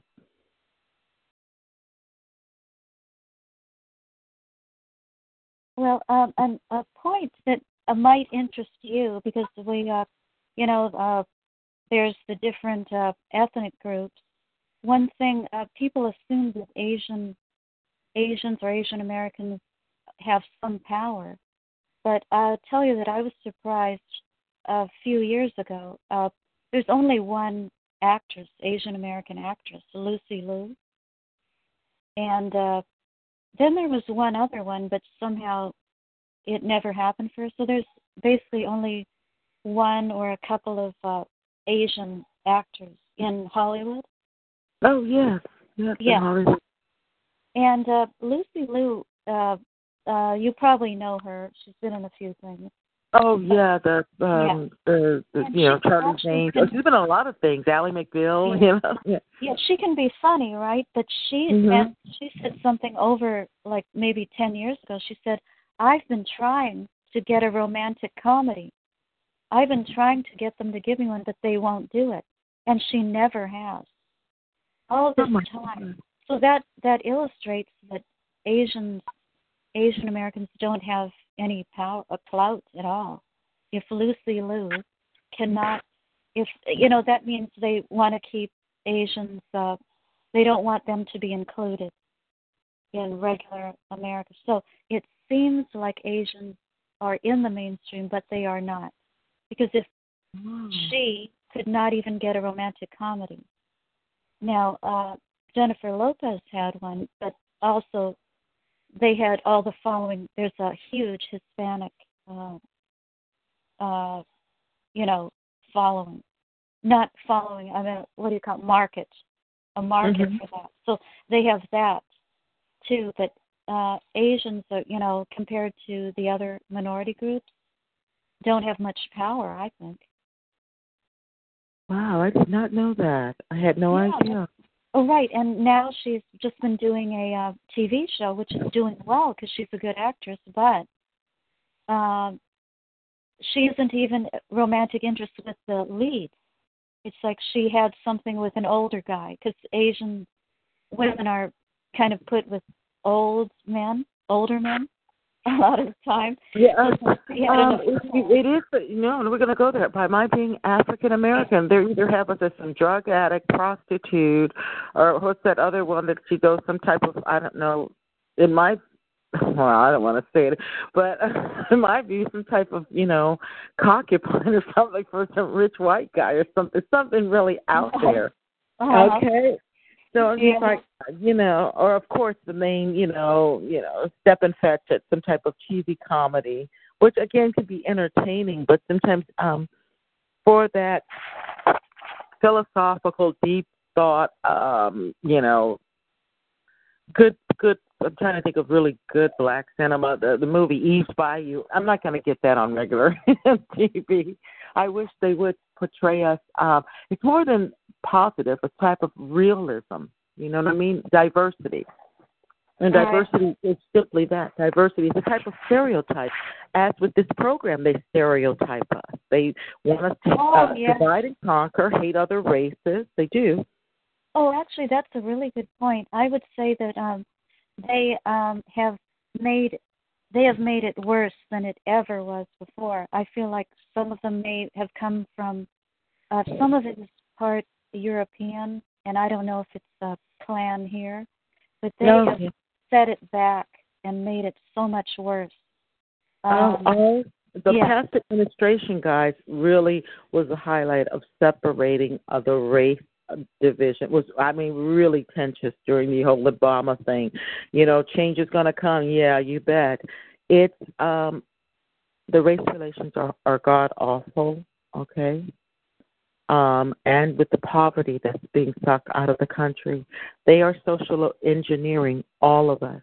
What I'm saying is we feel it on this level, the purpose of stuff after us, but trust me, they've enslaved your doctors and dentists too, just in a different way. But they too, their hands are at their sides. And when this revolt comes to change and to expose this program, it's going to be more of us targets. Because guess what, TIs? We too are marginalized by this treatment. Look at the history. Who really shook things up to change things? The so-called revolutionaries were always groups of marginalized. The underdog. The underdog. Look at Hollywood. They farmed them out ridiculous and with Weinstein. Did you see a few brave women spoke out about this creep? Who, those same women, were not even invited to that Golden Globe. It's like now that's been farmed out for another group of women who say they're going to bring it their way. We shall see. We shall see. Do you feel that with the social engineering, when they utilize you as a trafficking victim, do they want to sexualize you into some type of, I don't know, horrible racist, the world of Susie Kwan, Faye? Something just really crazy.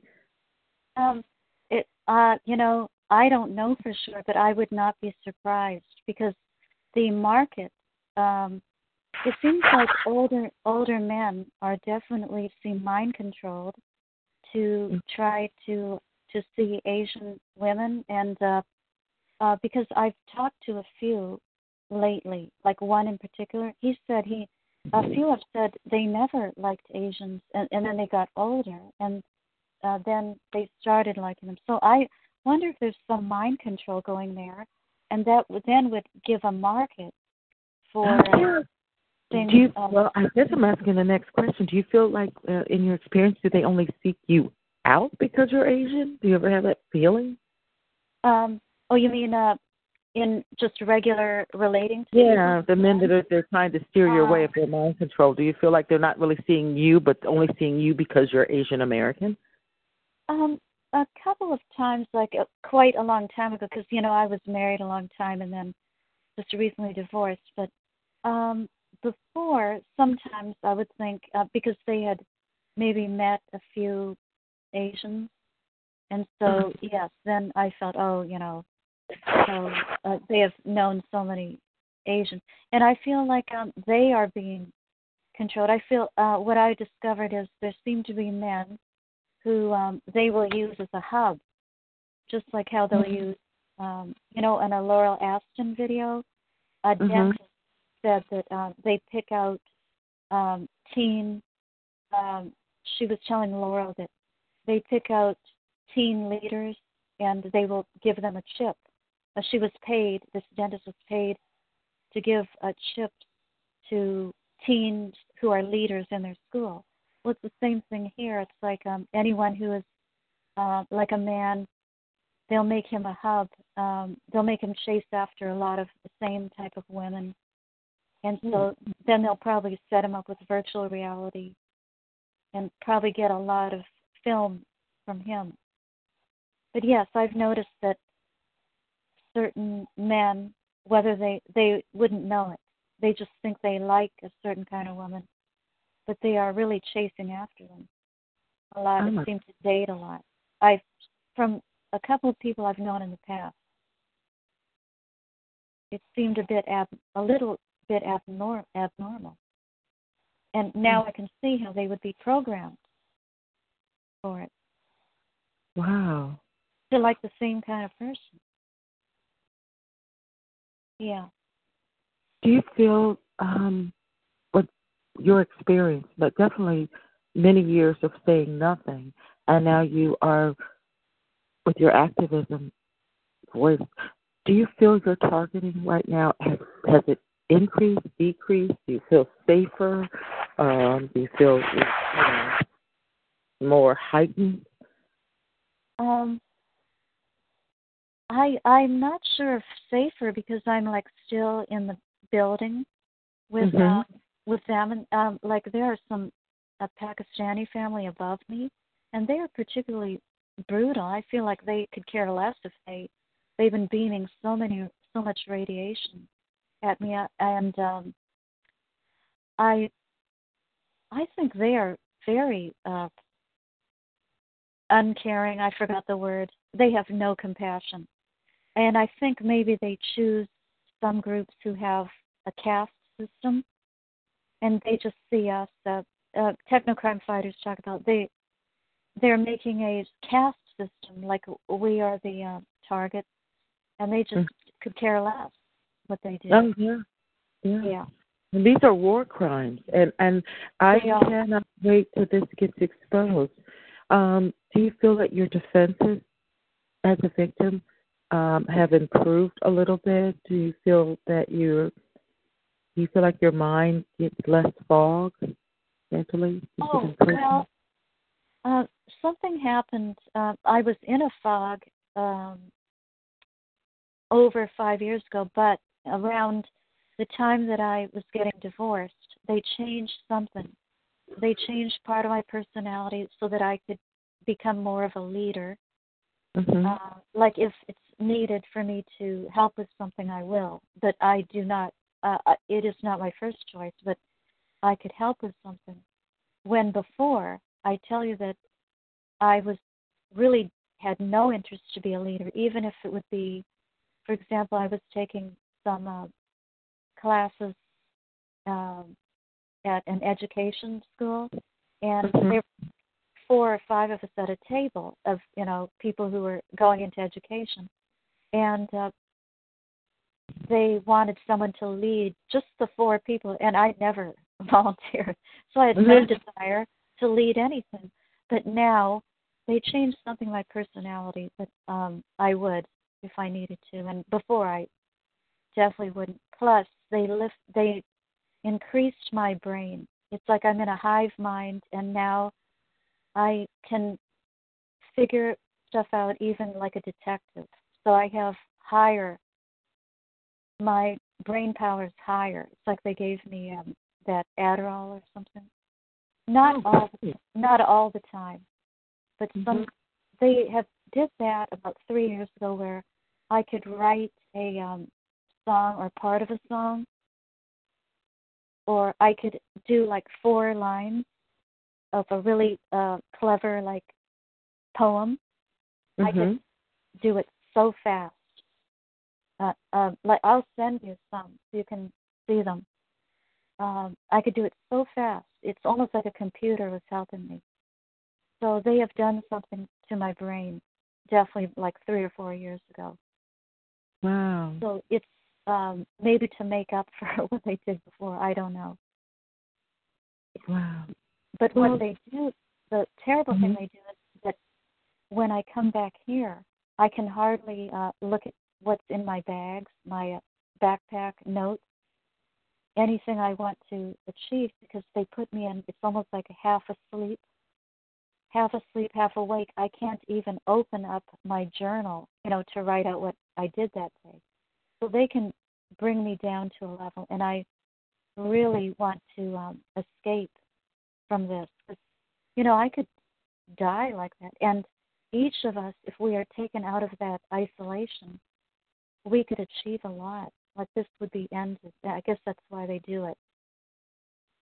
It takes a lot when we're isolated. It takes a lot more out of us. Easier, I guess, to control and to, in essence, take us down. A lot harder if we live near each other and stuff, or social contact. Faye, is there any closing remarks? Because I know I want to have you back on to even keep exploring, all the facets of human trafficking.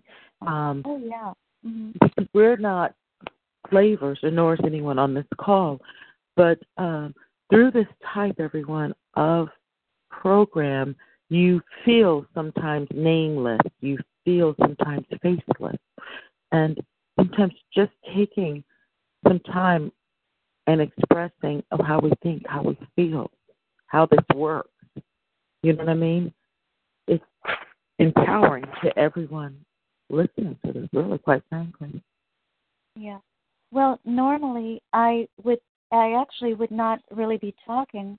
I am talking because it is getting towards the end of, my mother passed away when she was young. We're all just getting older. I want to help my family and other people.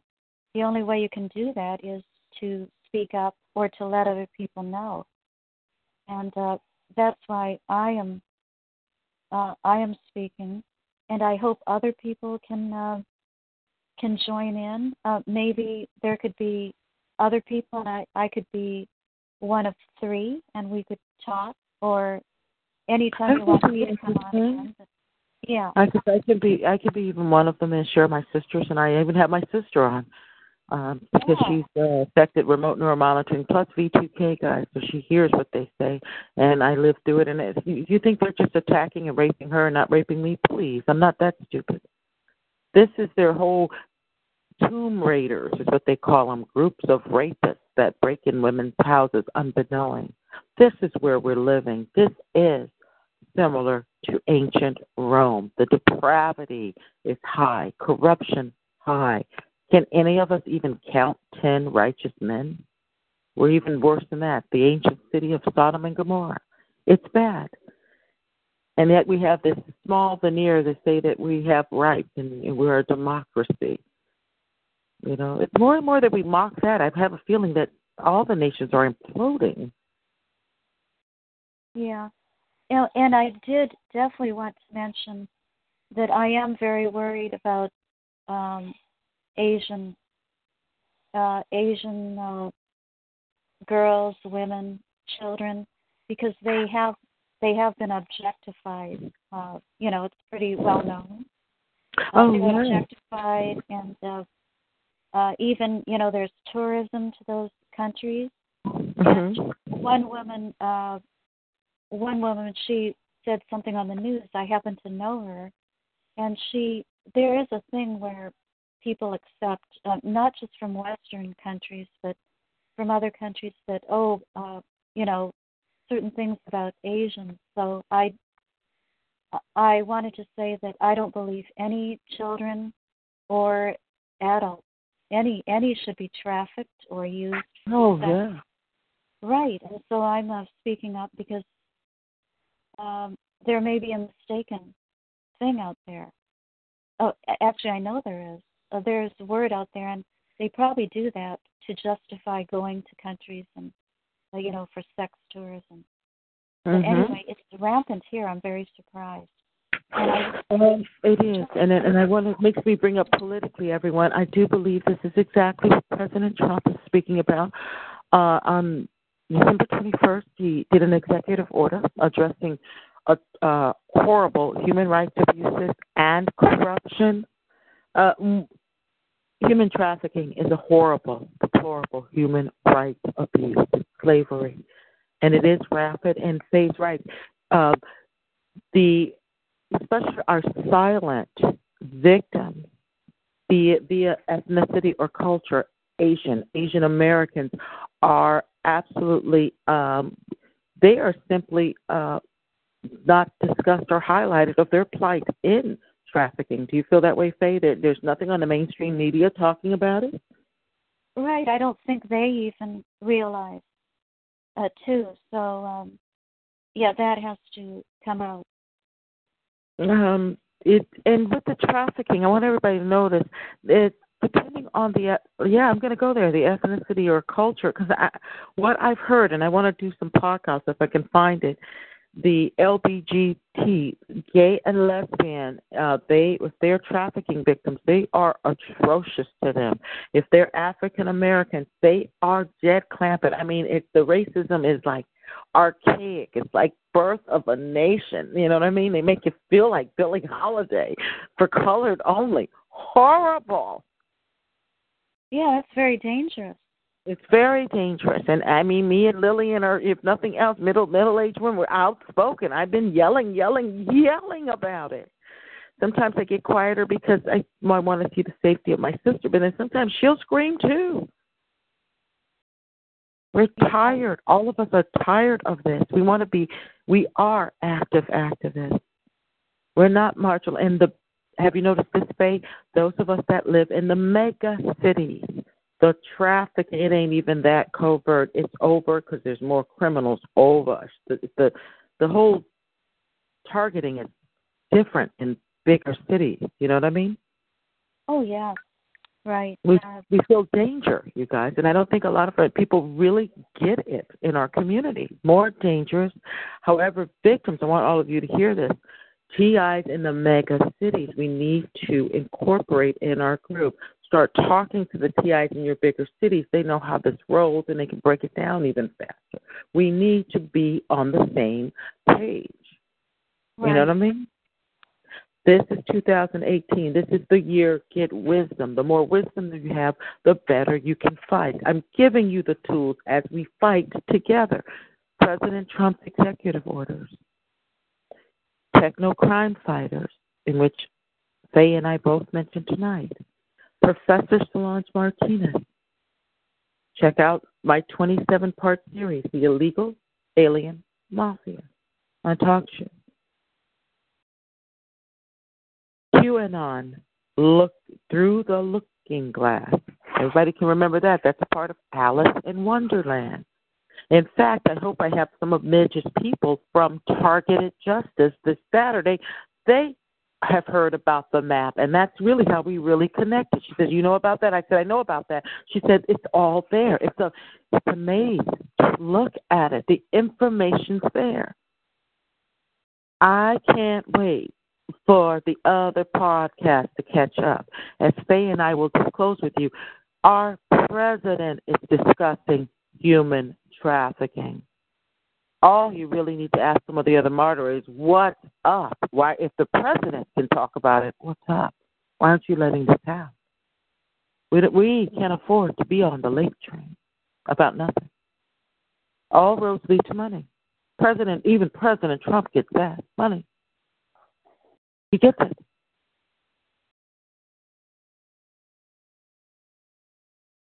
Hey, do you have any closing remarks at this time? Because I wanted to ask everyone if you have any questions or comments for Faye at this time. Right. But before we start that, if everyone please star 8, and I'm going to now ask Faye if she has any anything more she'd like to add to tonight's podcast. I just wanted to finish that story regarding my sister, where we had we didn't get along. We had a feud, and your younger sister? I had a hatred of my sister for so long. It was like a feud. I will tell you that it was definitely mind control, because I was praying one day in this in Queens. Praying one day, and I was asking for God before I knew I was targeted, I think. Or it must have been after.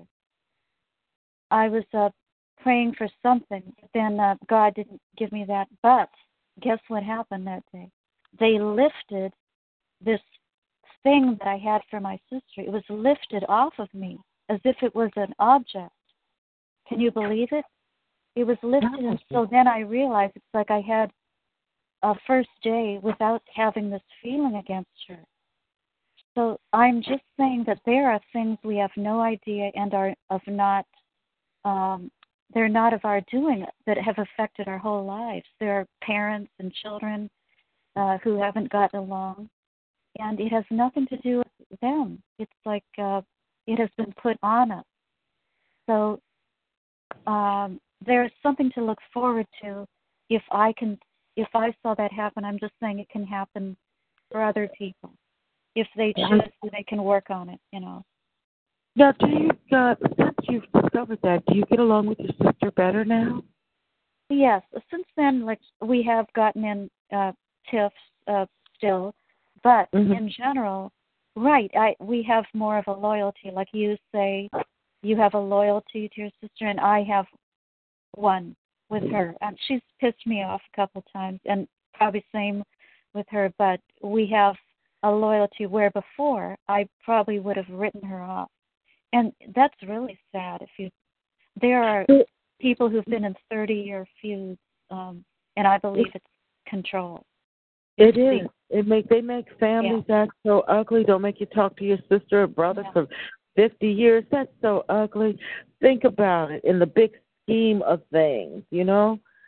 Love may come and love may go, but we're talking about your tribe. Right. And it can be groups against groups, too. Groups against groups. Yeah, it's a thing. It's an object. Yes, it is. Yeah. To just create dissension and confusion, and guess what? No power in that. I want these weapons and the whole blacklisting, but you know what? We have already enough information. The weapons will be believed. Human trafficking, been doing it since the beginning of time, and it's coming, and it seems to be the main entree coming out right now. All TIs are human trafficking. I'm telling you. Been speaking about this topic for at least 3 years and more. I think even longer than that. All roads lead to money. Okay? Now, you got to think about it this way, and people just really need to get it this way. I think President Trump gets it. If they'll rape and defile women, why wouldn't they turn over kids? And what better way to get innocent children through foster care, adoption? He sees it. Misappropriation of funds, missing money, milking the taxpayers broke. Okay. I've also saw it advertised on everyone on social media, Facebook.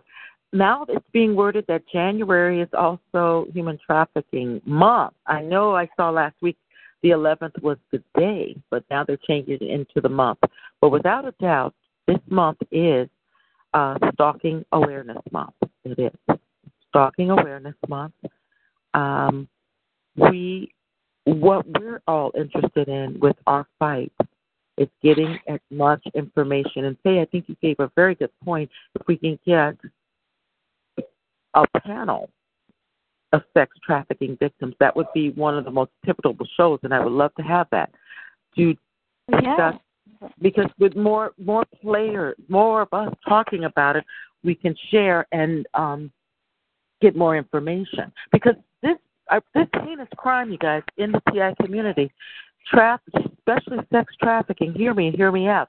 They are very sneaky, very covert. Their whole main thing is never to let the sex trafficking victim know that they're in this type of net. Yet, you are ensnared because they have a network. I call them traffickers with immunity. When I said earlier in the show, a lot of traffickers have jobs that grant them power, like lawyers, judges, sheriff's department, medical. When a victim is trying to get help, they really will tighten the rope and you don't get any help. Our court systems are corrupt. We are not talking about decent courts. We're not talking about decent cops. We're talking about Masons and those that participate in this program. Okay? It's the separation of the wheat and tares. Okay? You know, which I'm so glad on this call we don't have to explain that kind of jazz. You guys get it. We know what time it really is. At this time, does anyone have any questions that they'd like to ask our guest speaker tonight, Faye of Gotham? Callers, go ahead and star 8 so I can see you on the board. Chatters, go ahead and type your question in. I want to make sure everyone gets a chance to ask any questions. It was a very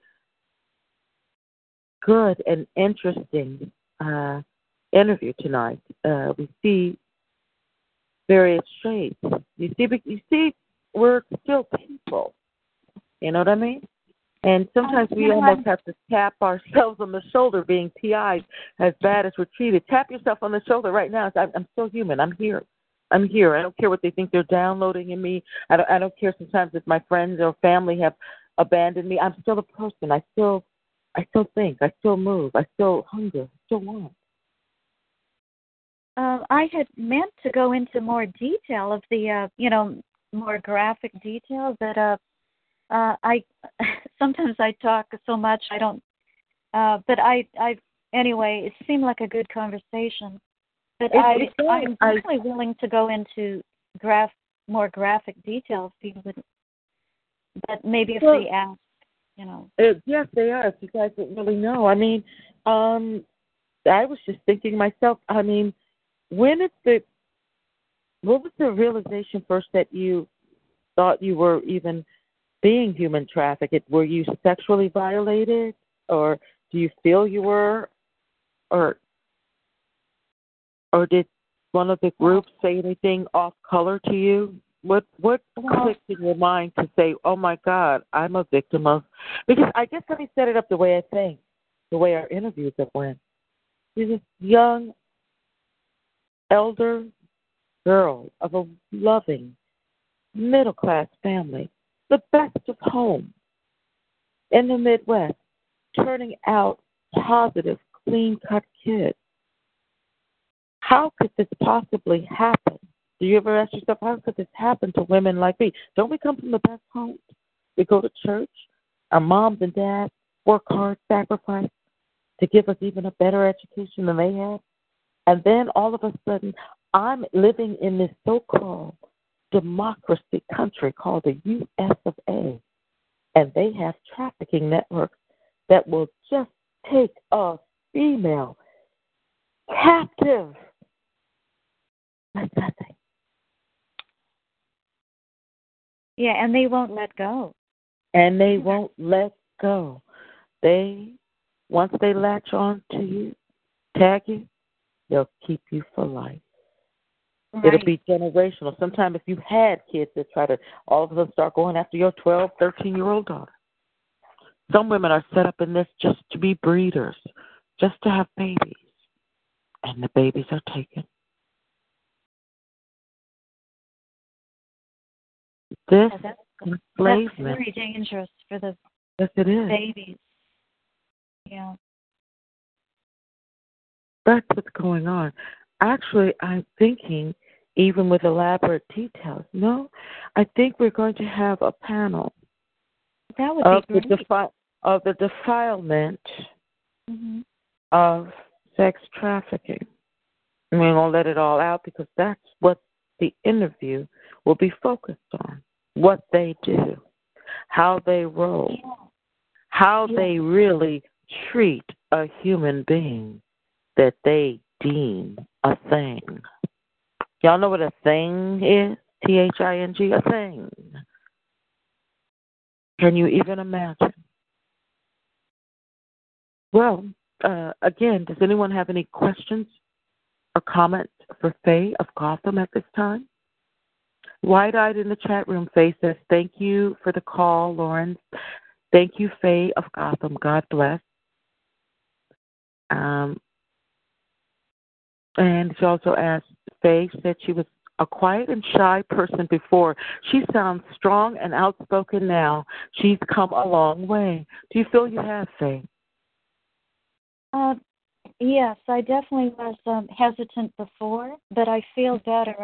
I just started talking when Linda 444 was around, and then I talk on Lauren's calls pretty often. I don't talk on other calls though as much, but I feel very comfortable on Lauren's call because it's definitely about trafficking, and Lauren, she lets you say really what's on your mind. So I appreciate that. Oh, definitely. Hear me out.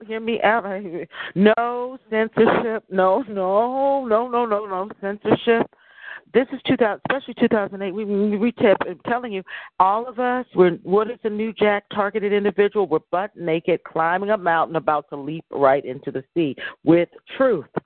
We're letting it all hang out. Okay, we don't have time to worry about nobody else that ain't on board. We're on board. The name of the game is money. Human trafficking is the first road to money. Then asset stripping. Then we have to talk about some families that are killing each other over that inheritance too.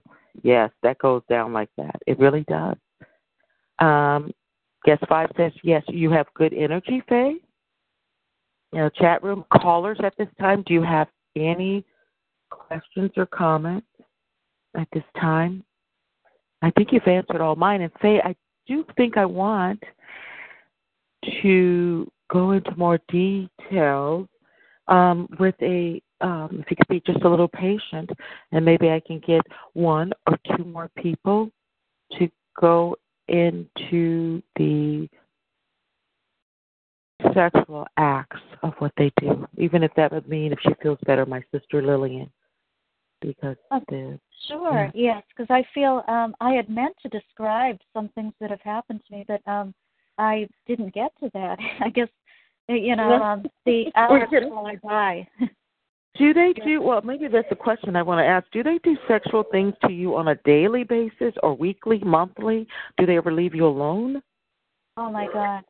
There was a time about 2014 before I knew Linda 444 call, and the reason I didn't go on her call was because someone kept saying, oh, she's with the CIA or so, when they would, I think when Derek would announce her call at the end, because I don't see chats at that time.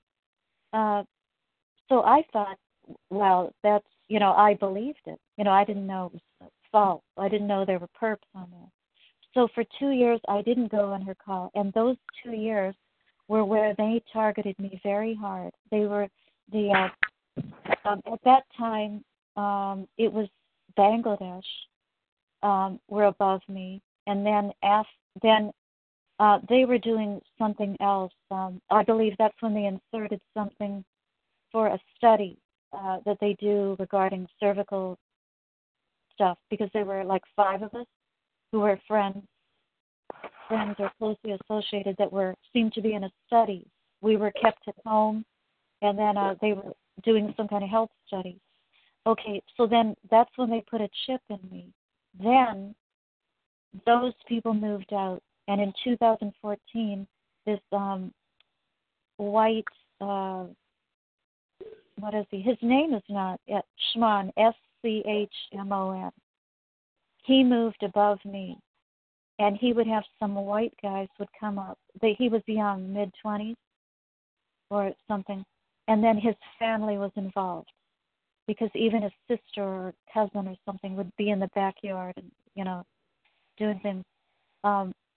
Then they would have, and then the guys would say they'd say, you're world famous. And I knew they meant me. I knew that somehow they were filming or something. And that's when they woke me up when I was asleep. And as I've told before, and it was like in the middle of, I don't know if it was regular, it was more than a regular orgasm or something. But it was that kind of feeling, and it was very strong. And I don't know if it was forced speech, but they were making me say things, that you liked it, or that kind of that vein. I don't remember the words, but I was all alone, and they were demonstrating to me what they could do, and that's very scary. Another time, at that time, I walked into McDonald's, and this one guy who I've taken a picture of, he's a perp, and had a barber store here as a barber. And he just walked in with something that looked like a small air conditioner into McDonald's, and I was just sitting there a few feet away, and it's like the bottom half, like my torso, that area was just inside was gyrating with some energy, and it's like it was totally separate from me.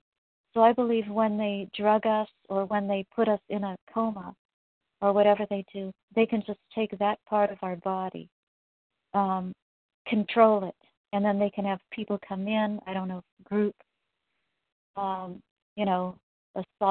or, I have no idea, because they can also dilate your orifices. That's why I've never felt torn, and I have, in college, they managed,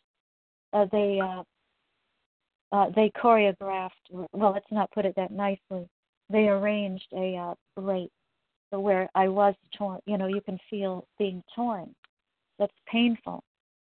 Like afterwards, the pain of it.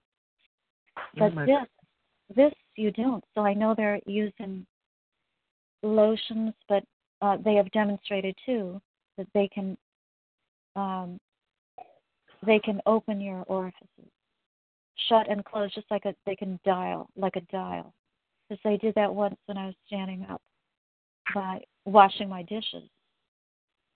So, yeah, it's scary because you don't know what they can do. And then there's this dwarf. There's a very, very small guy who is related to the Mexicans. And he has a scooter, and it's like he's small, even looking for a child. He must be 3 feet, maybe. Very small. Is he a dwarf? Is he a dwarf? A midget? Yes.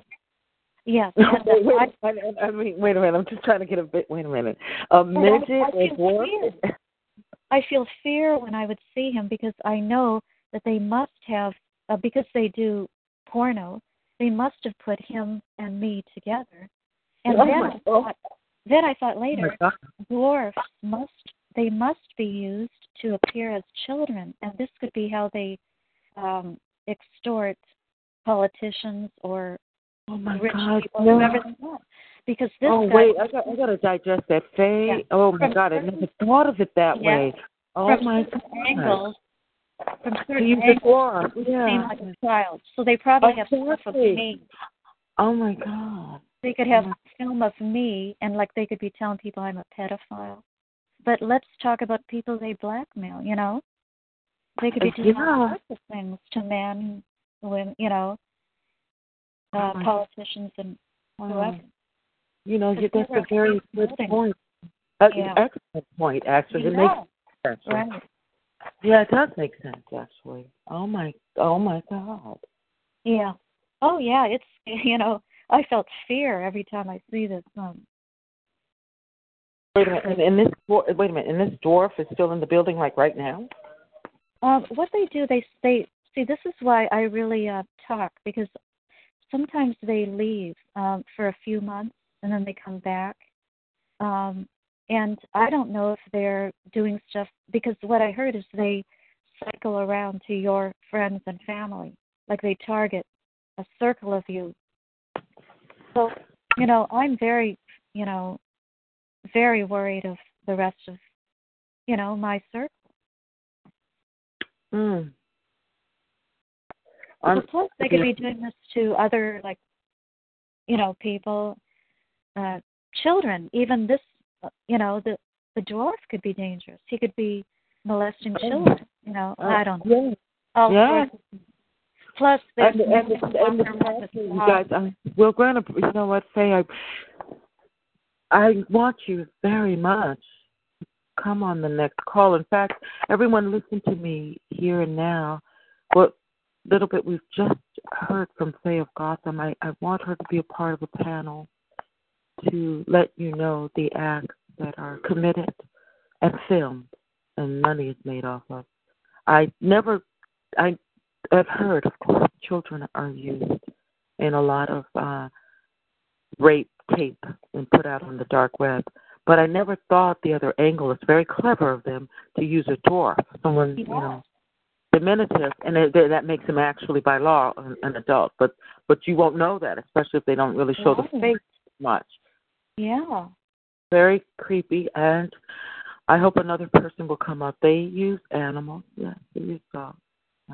Well, I have many men walking around with various dogs. You know, and I feel fear. You know, I don't want. Yeah, I dread. Like, I would like to find these tapes. These, if it's on the dark web or whatever, I would like to find out. You know, there's people to sue. Like, there's at least one landlord who's involved, and once we all look at who is doing this to us, there are people we can sue. That's right. Yeah, we need to give them a hard time. I'm actually thinking if we feel that they're involved, I want to find out if there's an anonymous tip line even for IRS, because the name of the game is to put their name in and find that unsubstantial wealth. And it appears to be this new administration, President Trump, seems pretty focused on human trafficking. Okay? I can't stress it enough. If the chief commander of our country is bringing up human trafficking, what's up, TI community? Come on now. This is happening, as I already saw it about 3 years or more. Because I never lost sight on money. There was too much diversity targeting my sister and I, too much. What could have all of these players involved? Money. Oh, yes. And, that's what someone was saying that targeted in Ireland. She has a whole YouTube of things. Mm-hmm. I think she said, and technocrime, she said, because she's been involved since she was a child in, being harassed by, there was a family, a very rich family in America who wanted to buy her, but her mother would not let her go. But she said that the criminals are involved in many, many things. They're involved in everything. Everything, yes. That's what Professor Martinez was trying to tell us. Yeah. As they call it in the mob, all rackets. So they're in the inheritance fraud. They're in also at asset stripping. They are trafficking governmental benefits, guys. They are killing us at the hospice or the old folks' home, or trying to make us ill enough to go in there, and they have assassins in hospitals waiting on us. So there's a profit. It's a profit as they traffic us. There's a profit in our death. There's a profit. The racket. Yes, they even probably which parents. Like sometimes you can notice two parents will live to a long, very ripe age, and it has to do with inheritance. They don't want the kids to get it too young. But sometimes you see one parent killed off sooner than the other one, so you have to look at how the will was made. So if people want to survive, they should see how the will is made, because otherwise, if people can make money from you, it seems like now they're trying to kill off a lot of people. It is. Yeah, you have to, maybe there's some ways we can control that, especially people who are parents and leaving things for their kids. Oh, that's true. Oh, that's maybe Mitch would know more about that. Yes, I spoke to her just yesterday, and I hope again, everyone, that she may send a couple of people from Targeted Justice, her group formed, and if all goes well, I'll keep my fingers crossed. That's all I can do. That reminds me, everyone, Saturday at 9 p.m. I hope to have Mitch, and he has committed. I just have to schedule this date and get back with him. Our guy that we enjoy, that dreamboat, Kevin Christian, he's going to come back. He's breaking down more of this trafficking of remote neuromonitoring and how to distinguish that, because with remote neuromonitoring, you can hear their voices just as similar as V2K. And they do a lot of creepy things to make money, and he's going to break it down to us. Please check him out on YouTube as Kevin Christian. Very nice young man. We hope to have Midge and her people from Targeted Justice this Saturday night at 9 p.m. here on TalkShoe. You can call 144-771. In fact, I'm pretty much going to try to I am going to be stable Wednesday and Saturday nights. Now, as we are talking right now with Faye from Gotham, she's just went into a little, and she blew my mind with the use of the midget. Okay, yes, in a lot of these vile tapes, gang rapes are popular. Children, and now that could possibly be a midget, a dwarf. That makes more sense. Animals are used. They're sold for, in some countries, they want a lot of the victims overweight, over 45. There's a lot of perversion in watching sex acts of someone elderly. In other countries? Yes, Japan actually is an import-export of that. They like the whole thing of, granny punani, you know what I mean? Granny get down. There's something, grandma get down. Some kind of stuff. They're really into that. That's very strange. It's very, I think they're using Japan as a lab to make them for perversion. Yes. And if it's not a perversion, a sexual perversion, they use a lot of victims that have disabilities, blind, ailment, lamed, and that's used as a sort of laughter and mocking, sort of a salacious mayhem. They also utilize a lot of victims, marginalized and of color, in which they will stage it with, well, the victim is not only being raped and in nude, but the person over her, it's like set up with a backdrop. Here I go, Birth of a Nation. They'll put chains around the woman, and usually she's of color. Oh, my God. Black to give it sort of that slavery, and one of them used that horrible 70s flick when they had all that black exploitation movies. I was a kid then, but I remember Mandingo, something like that, something really, really out there, disgusting. And there is a lot of viewers that are from these racist, subversive groups that will pay the money to watch this. Yeah. I think one is also called Ghetto Grabbers. Ghetto Grabbers is bad, too. It's a whole type of racializing defilement of African American women. Horrible. That's bad. That's very bad. Yeah, it's they're kind of wallowing in their ignorance. Exactly, and they will utilize women that are Asian or Asian American again to make that racist. The world. If you guys ever saw that, the world of Susie Kwanzaa, the horrible racist in the '60s. Okay, that's before they even called Asian people Oriental. I'm telling you guys, we don't say that word. Okay, no, that's like calling me colored or Negro. We don't say that. Okay. Mm-hmm. So that's what it is. But we will bring it. Yes, White, Guest 5 is saying the dark internet, where pedophiles exchange their images, and rapists, they know how. I believe they're supplying us to internet viewers as well. Yes, they are. All roads lead to money, and we're going to keep opening it up because I have a feeling I'm always suppressed. Do you feel that you are, Faye? They don't want, we could talk about anything and targeted individual community, but when we start talking about what they do and how they get down, we've got issues now. Why is this so taboo? Makes me wonder. Well, I'll tell you one thing. We're a new Jack style of targeted individual. It's not taboo to me and the callers because we want to know. And more importantly, I want all of you to end this call knowing something. It's not that taboo to our head chief commander, President Donald Trump.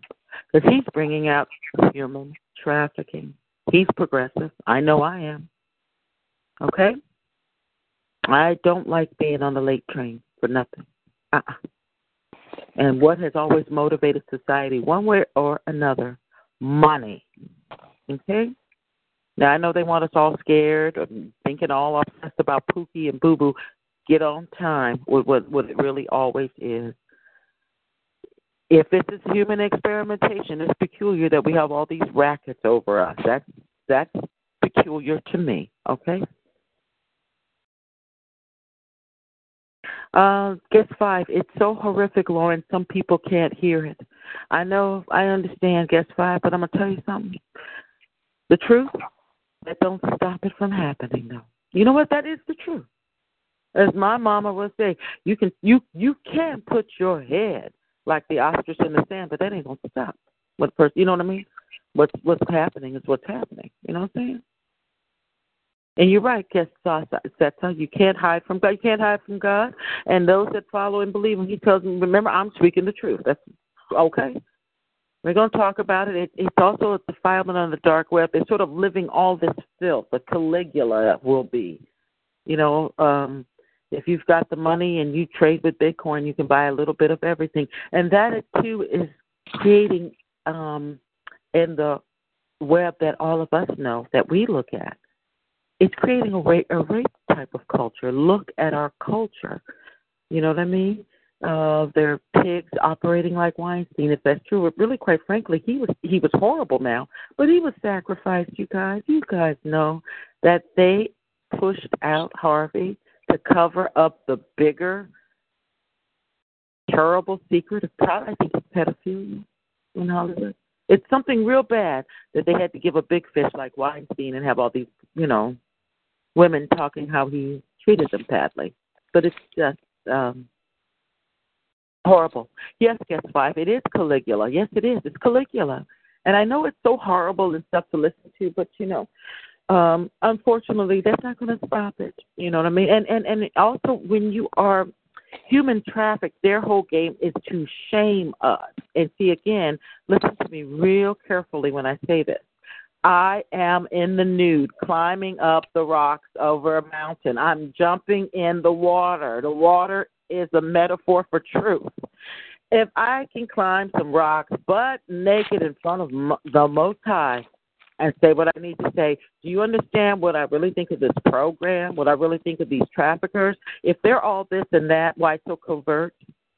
I will have my day, and all of you will. We're going to see them run because these cockroaches do not like truth. So we have to give them the opposite of what they don't like. You know what I'm saying? They want us shamed. We're not being shamed. Don't stay in your house. You know, all of you, you know, take care of yourself as best as possible. But try your best. And we heard Faye tonight. I believe, Faye, you kept really reiterating it. Try not to be so isolated. Do you feel that? Do you feel you're getting out more in Gotham? Yes, I am. But I really need to, like we all do, we have to be rescued. You know, we're the ones with the answers. We have figured things out. Some of it has taken years to figure out. Oh, yeah. Yes, and we can save. It's over the nation now and the world. So actually, the targeted people who are isolated can save. We need to be saved by other people because we are the ones who have the answers for them. Yes, we are. Yeah. Well, Faye, we're getting a little late, and I know we could probably talk another spiel, but I definitely want to thank you personally for coming on the show tonight and sharing. We're going to pick it up with you very soon with a few more victims of trafficking to talk about the acts committed against us. These are horrific crimes. And as much as it is hard for all of us to share, it's hard for all of us to listen to.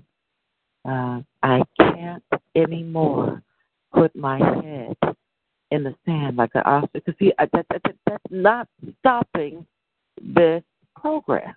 I wish it did. But it's not, you guys. It's not. Is there anything, comments you'd like to add in, say, before we go? Yeah, this is the very last thing, and it's a very positive thing. As I called and told you last week, it's National Awareness for Human Trafficking, and I called that line because, thank you, Lauren, because you had told me about it, because it was hard to find so I had to search specifically for it. Then I called it because there was a toll-free line. When you're so isolated, you really don't think straight, and so I had not. This is one of the first times I'd really talked about it. I called the line, and it's a 24. If other people want to call, maybe we can talk about it on your next call, because what I did was I just made sure not to mention anything about weapons or do these things, even Sonic, because I wanted the person on the line to believe me. And because trafficking is something where it's different from regular targeting. We have a definite advantage. We could have our stories covered because trafficking is huge just on its own. I just she believed me because I kept that other stuff out because I had the names. I told her who was doing. I told specifics, and she told me she has a list of references, and because we're trafficked, there is a chance. And I mentioned an organization who I know in New York. She said contact them because they're organizations who will help you relocate. Because I was complaining, they've held me hostage here. So we can actually get help from agencies in many of our cities. They will help people relocate. And as a matter of fact, I know one woman who was targeted by perps. She doesn't know, but she was attacked. But then they relocated her to a new apartment. So they can help us. I had never thought of that. You know what? We got to mention that on the next show because all of us, if we can, because we already know that woman that had that RFID chip in her in Boston, and the ER has to open it up and find it. Okay, like I'm saying, you guys, yes, I know it's hard, but you know what? We're going to hear and see and do everything because it's going to prepare us to be what? Better warriors. To know we're not afraid of anything. We're turning the tables on these creeps. They want us shame-based into silence. They want our podcast all controlled, talking about this and that with a PhD. And I'm not saying it's not good. It's just been done, and overdone is what I'm saying. Cleveland, do you have a question for the speaker, Faye? We're getting ready to close. Go ahead, Cleveland. Hello? Yes, hi, and good evening. Good evening. Kind of listened with another number. I think the way that we can involve ourselves and incorporate ourselves as individuals who are being harmed through human trafficking, which is a combination of all forms, from technology through individuals with crimes, sex crimes, and everything else, from human research to all other categories, is to assimilate ourselves, one, as just citizens of this country that are being harmed, and not isolating ourselves as targeted individuals. Right, yeah. But focusing more on, you are a citizen of this country and you are being harmed and you're being illegally harmed, which are crimes, and use those crimes to add to all of the other citizens who are being victimized, targeted, abused, the Me Too movement, all of these other movements that are now coming out. It's all the same thing as human trafficking. It's abuse. So it gives an opportunity right now to not isolate yourself as using something as TI or targeted individuals, and this is Darlene Miles speaking. Oh, hi, Darlene. Hi, yes. At this late hour, and that's all I'm going to say. But we are more successful if we focus on the harms that are occurring to all citizens in all categories of abuse. When you try to isolate yourself in something that is foreign that people cannot understand because they've created this psychoanalytic category of individuals who are being abused by so many patents, it's ridiculous, that you focus on what is now identified as abuse overall. If you just allow yourself to just slide right in with those groups, you'll get the help that you need. If you keep saying and talking about things that are so bizarre, that have been written in manuals, that are so bizarre, that are probably written by foreign countries, that have been adopted by individuals in our own country who are under mind control. Because I can't believe when you look at a DOD directive, or 5240.1-R, Procedure 13, that all U.S. persons and others can be used. It includes DOD employees and all these rare cancers that are now, attacking even the senators who signed for nanotechnology, which is rare cancers, biological cancers, or biological viruses, et cetera, et cetera, et cetera. If you Google nanotechnology and the harms, they try to incorporate the harms with the benefits. But the harms are created, so they create then the benefits to try to cure the harms, but they don't cure anything. So just assimilate yourself within a society without isolating yourself. Then we'll get help. As long as we try to group ourselves outside in a category that no one cares about because they think if I stay away from those people, then nothing will happen to me. But they're breathing the same thing.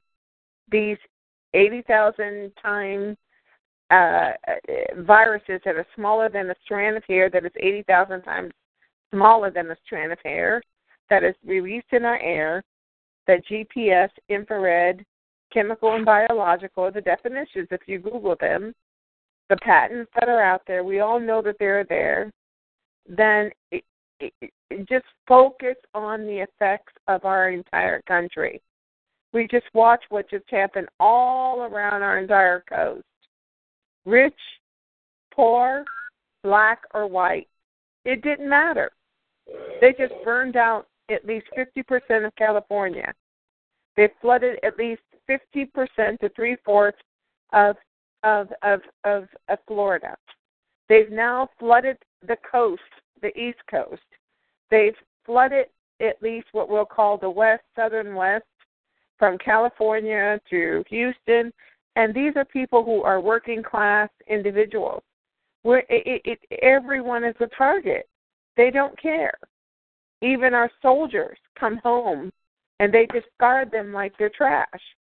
And they're full of nanotechnology, and their bodies are in pain, chronic pain, fibromyalgia, sciatica, et cetera, et cetera. And if you go out and do nanotechnology, which has been quietly brought forward with all of these devices and us guys, I looked up recently to find out about joint replacement.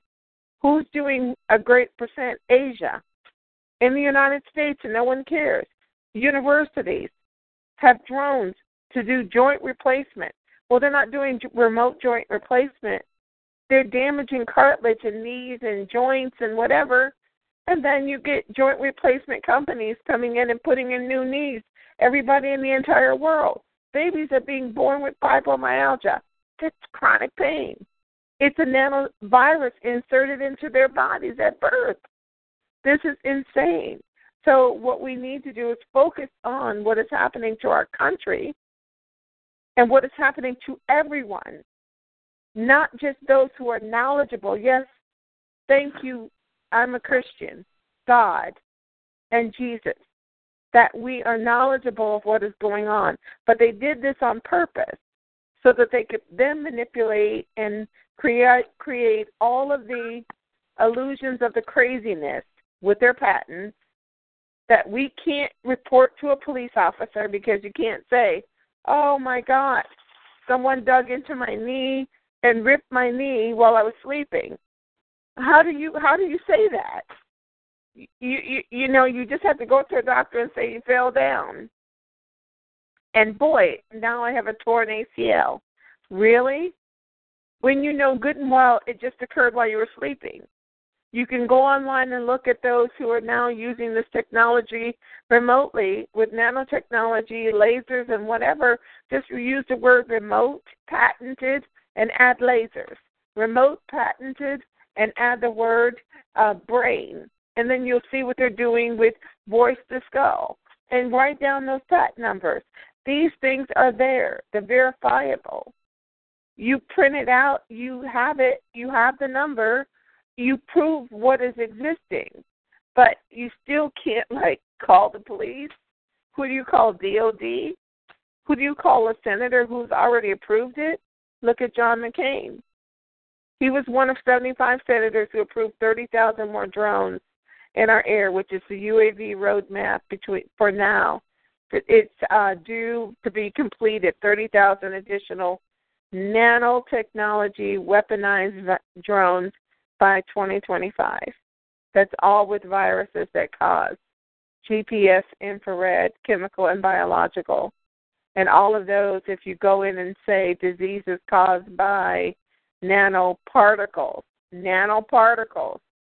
that's what you search, because eventually it won't be on the internet because they're now talking about they're going to change your search capabilities on the Internet. You find it, print it out, find it, save it. But this is what they're doing to our entire country. And then you wonder who? Who? Because we know that mind control is a patent. And then we have people who have signed this stuff going back to the 80s.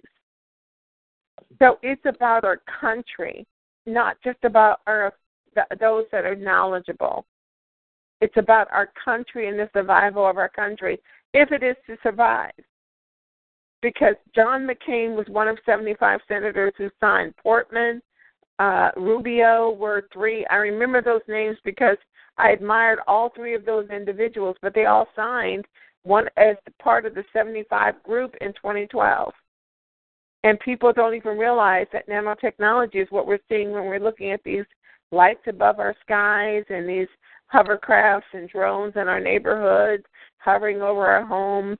And what they're doing, slicing knees, causing for joint replacement, doing the remote brain and cancer injections, and all of the other things that are happening. But now John McCain has less than 1 year to live. One person who was wealthy, who decided he would sign for this back in 2012, and they didn't care about him. And I respected him as a war hero. And look at what they just did to him. It doesn't matter. It doesn't matter. No. So I just wanted to make that one comment. Thank you, darling. Please focus on our country. Please focus on not just ourselves, but everyone. Because everyone else is dealing with the same thing. You're watching people walking around, and everybody's getting knee. Don't even bother getting a replacement of a knee. You'd be lucky if they put the right one in your leg. But protect your body, protect your organs, protect your knees, your heart, protect your breasts as women, protect your private parts. They will attack anything they can, and definitely protect your head when you're sleeping. That's all that I can say. And we at least be knowledgeable and do that at least for ourselves. And the other ones who don't know and don't care and think that we're crazy, be quietly crazy, but protect yourself.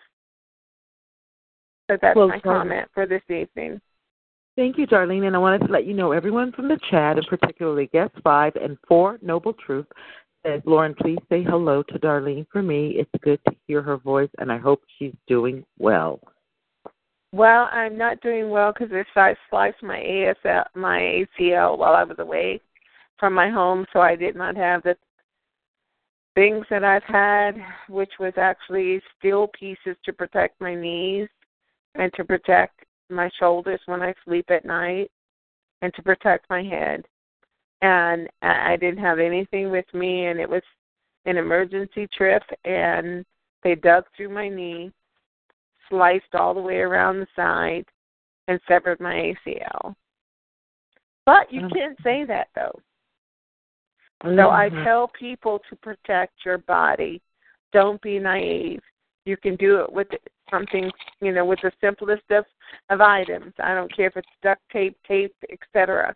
You can put over or steel pieces or anything that you can find in your house that's a metal piece to protect your limbs. You don't want to have your tissues torn. I know a lot of these people we all are dealing with pain, chronic pain, but everybody in the world has fibromyalgia or sciatica. And you can protect that and stop the pain from that by just shielding those areas where the pain is directly from. And you can find anything you have that is adhesive or I don't want to say walking around with metal, and I don't want to be careful about what I say. I want to be careful about what I say on a phone because then they'll just turn around and do something else to enhance the damages. But you have to protect your body. That's all that I say. You have to protect your body. And hello to everyone else. I mean, I'm trying to survive through all that I've gone through. I don't forget anyone. I still advocate for every one of us. I try to do it now on behalf of not just us, but on behalf of our country, because I've realized it's greater than us. If we can get them to pay attention to what is going on in our skies and that it affects everyone, then it also will help us. You can't just keep focusing on us, because they think that if they stay away from us, then nothing else will happen to them. But now they're realizing it's happening to them too. So they listen to us. So that will be what will stop these actions in our lives, because it truly is affecting every citizen in this country. Even babies are being born with fibromyalgia. That's nanosensors in their body. They're being born with chronic pain that cannot be stopped, and some doctors have no idea how to stop it.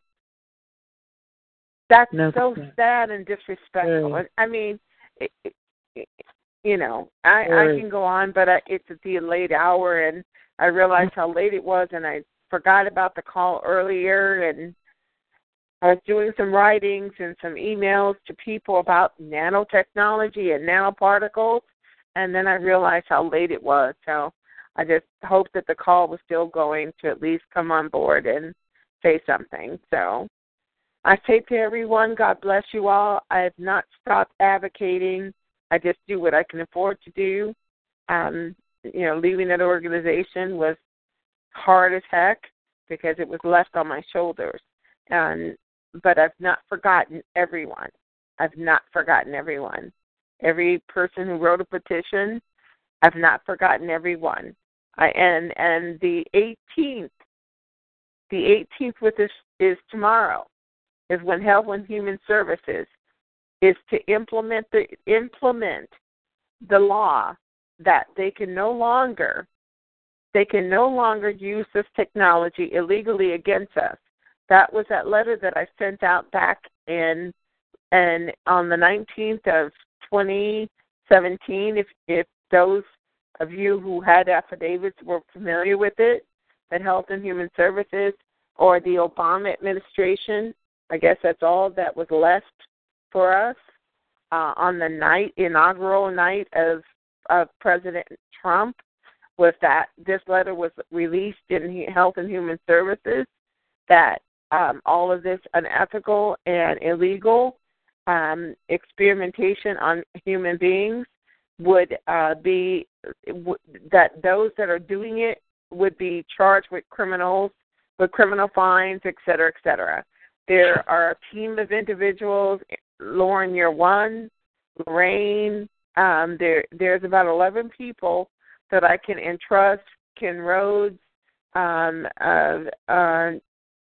Almighty, Pastor, David Brinsco, et cetera, who all had a copy of the letter, and then I submitted it to a group of individuals, everyone who had an affidavit, but I edited out my personal comments that was sent to Health and Human Services, to President Trump, to Air Force Research, because they're responsible for part of this research, and more. And so the 18th is tomorrow, and that's when that law is to be enacted, where these crimes are to be elevated to a higher level of criminal counts for what is being done based on Health and Human Services. But now keep in mind, Health and Human Services has been named in every one of these documents. In the DOD drone document to oversee victims, in the DOD Directive 5240.1, experimentation on all human experimentation on all U.S. persons and others. Health and Human Services is always overseeing it. So let's just see what happens, because the 18th is tomorrow, or today. Mm-hmm. It's 20 after 12. That's after 12. Yes, it is. So I just wanted to, I'm glad there's probably a couple people online, and so they can share with others, but I don't care to have my name out there all over the Internet. I don't need that anymore. It only causes more harm. But keep the information to yourself. It's not like something that you want to be boasting about. I think we all should just quietly watch and see what happens. If you want a copy of the letter, I'll make sure that Lauren gets another copy if she's lost it, and she can very well send the Health and Human Services letter out. I'll send it to her again, and she could send it out to anyone who wants it. So on that note, I'll just be quiet. So God bless you all. I've never stopped advocating for us and for our country, for our soldiers as well, because they're coming home, and they're coming home disabled. So thank you so much. Thanks for listening. Thank you, Darlene. God, it's so nice. And don't be a stranger. Pop in occasionally. I'm on Wednesday and Saturday nights. I hope I do. I really do. Well, I'll try to. You're always invited, never expected. How about that? Always invited. Well, thank never you. Expected. Well, thank you. Thank you. Yeah, right. Beautiful to hear from you. Okay. I know pressure. California, you have a comment right now as well, California. Go ahead, Callie. Well, I just want to say what a blessing it is to have Darlene on. This is the girl. And what a blessing. And, I came in kind of at the tail end of, getting to know her a little bit and all the wonderful things she has done for the community. But I had just wanted to say, before that, just that everything that your guest, Lauren, is saying, it just rings true to me. And, I just hope that we eventually get somewhere. I know that I was told, I don't have any proof, but I have had people who have given me hints. And I've had someone tell me, for example, when they had destroyed, when I was getting my divorce or whatever, they said, there's a bidding war going on for you. You may not know it, but there's a bidding war. They use the word bidding war. So I know that they put us on the internet, on the dark net, all kinds of, God knows what. So bidding wars. I don't have any proof, though. This is our problem. We need to get some solid proof. But I have heard that, and I believe it. I have also heard there's a site for us on there, through the grapevine. I have heard where they could have, naked pictures of us with our names and first and last names on it, too. So that's another one I've heard recently. So there's a whole bunch of stuff, out there. We just need to get some evidence, and these are real crimes, and they are. And I think what your guest said was very relevant. That in a sense, we that have trafficked, especially sexual trafficking, we in a way, because of the the great exposure of it lately and the outcry against it, I think we have somewhat of an advantage. That if we could get some solid proof, that we might be able to get some. Something going criminally against it. And I like what Lauren has said in the past. I totally agree with you, Lauren. These are war crimes. These are Nazi war. I just don't think it could have been said better or more eloquently. There's just, sadly to say, there's just no other way to describe it. That's exactly what they're doing to us, X, Y, and Z. It's just Nazi war crimes. It's horrible. And you're right. I had heard, what you said, something about, I love the idea, to put a bounty on their heads for the rest of their lives for what they have done to us and our lives. It has been a total hijack of human lives, in every sense, physically, mentally, emotionally, financially. They just attack us from sexually, from every angle, a human being can be attacked at. It's just disgusting, despicable, immoral, ungodly, unholy. You could just go on and on. So I'm just so glad that things are coming out more and more. I hope more and more women will get on and talk about it and not feel ashamed, because it is not us doing it. It is them doing it. We should hold our heads high. Like my brother once told me, hold your head high. And funny he should say it, because I have a feeling, certain people I think know a lot what's going on. But anyway,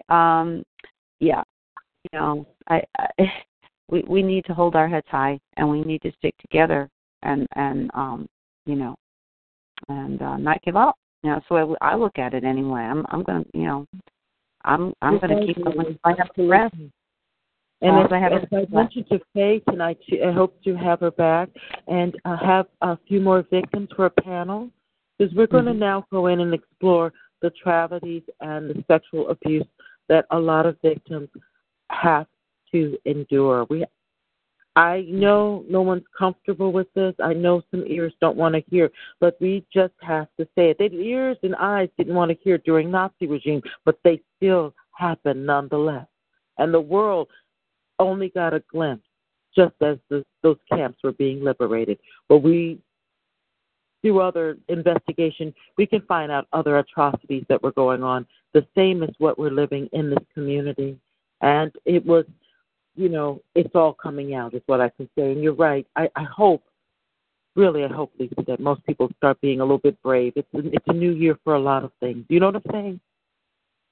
I hear you, and I'm going to pray on that, because I think that's it. We need to get our bravery together, and, some of us are believers, and I'll just say it, the scriptures do say, we have the Lord, so what is there to fear, so with God behind us, who can we fear? So whatever your spiritual belief is, you have to stand behind that and be brave, like you said. Yes, I think it's time. It's time. It's a new year. And all of you heard tonight with Faye's interview, for many, Faye, was it again 5 to 7 years? She just quietly listened on the calls. Think about that, you guys. That's a long time to just listen. This is how this program tries to control us with such fear. Just listen. Very sad. Yeah. Thank you, Lily. Okay. Go ahead, Cleveland.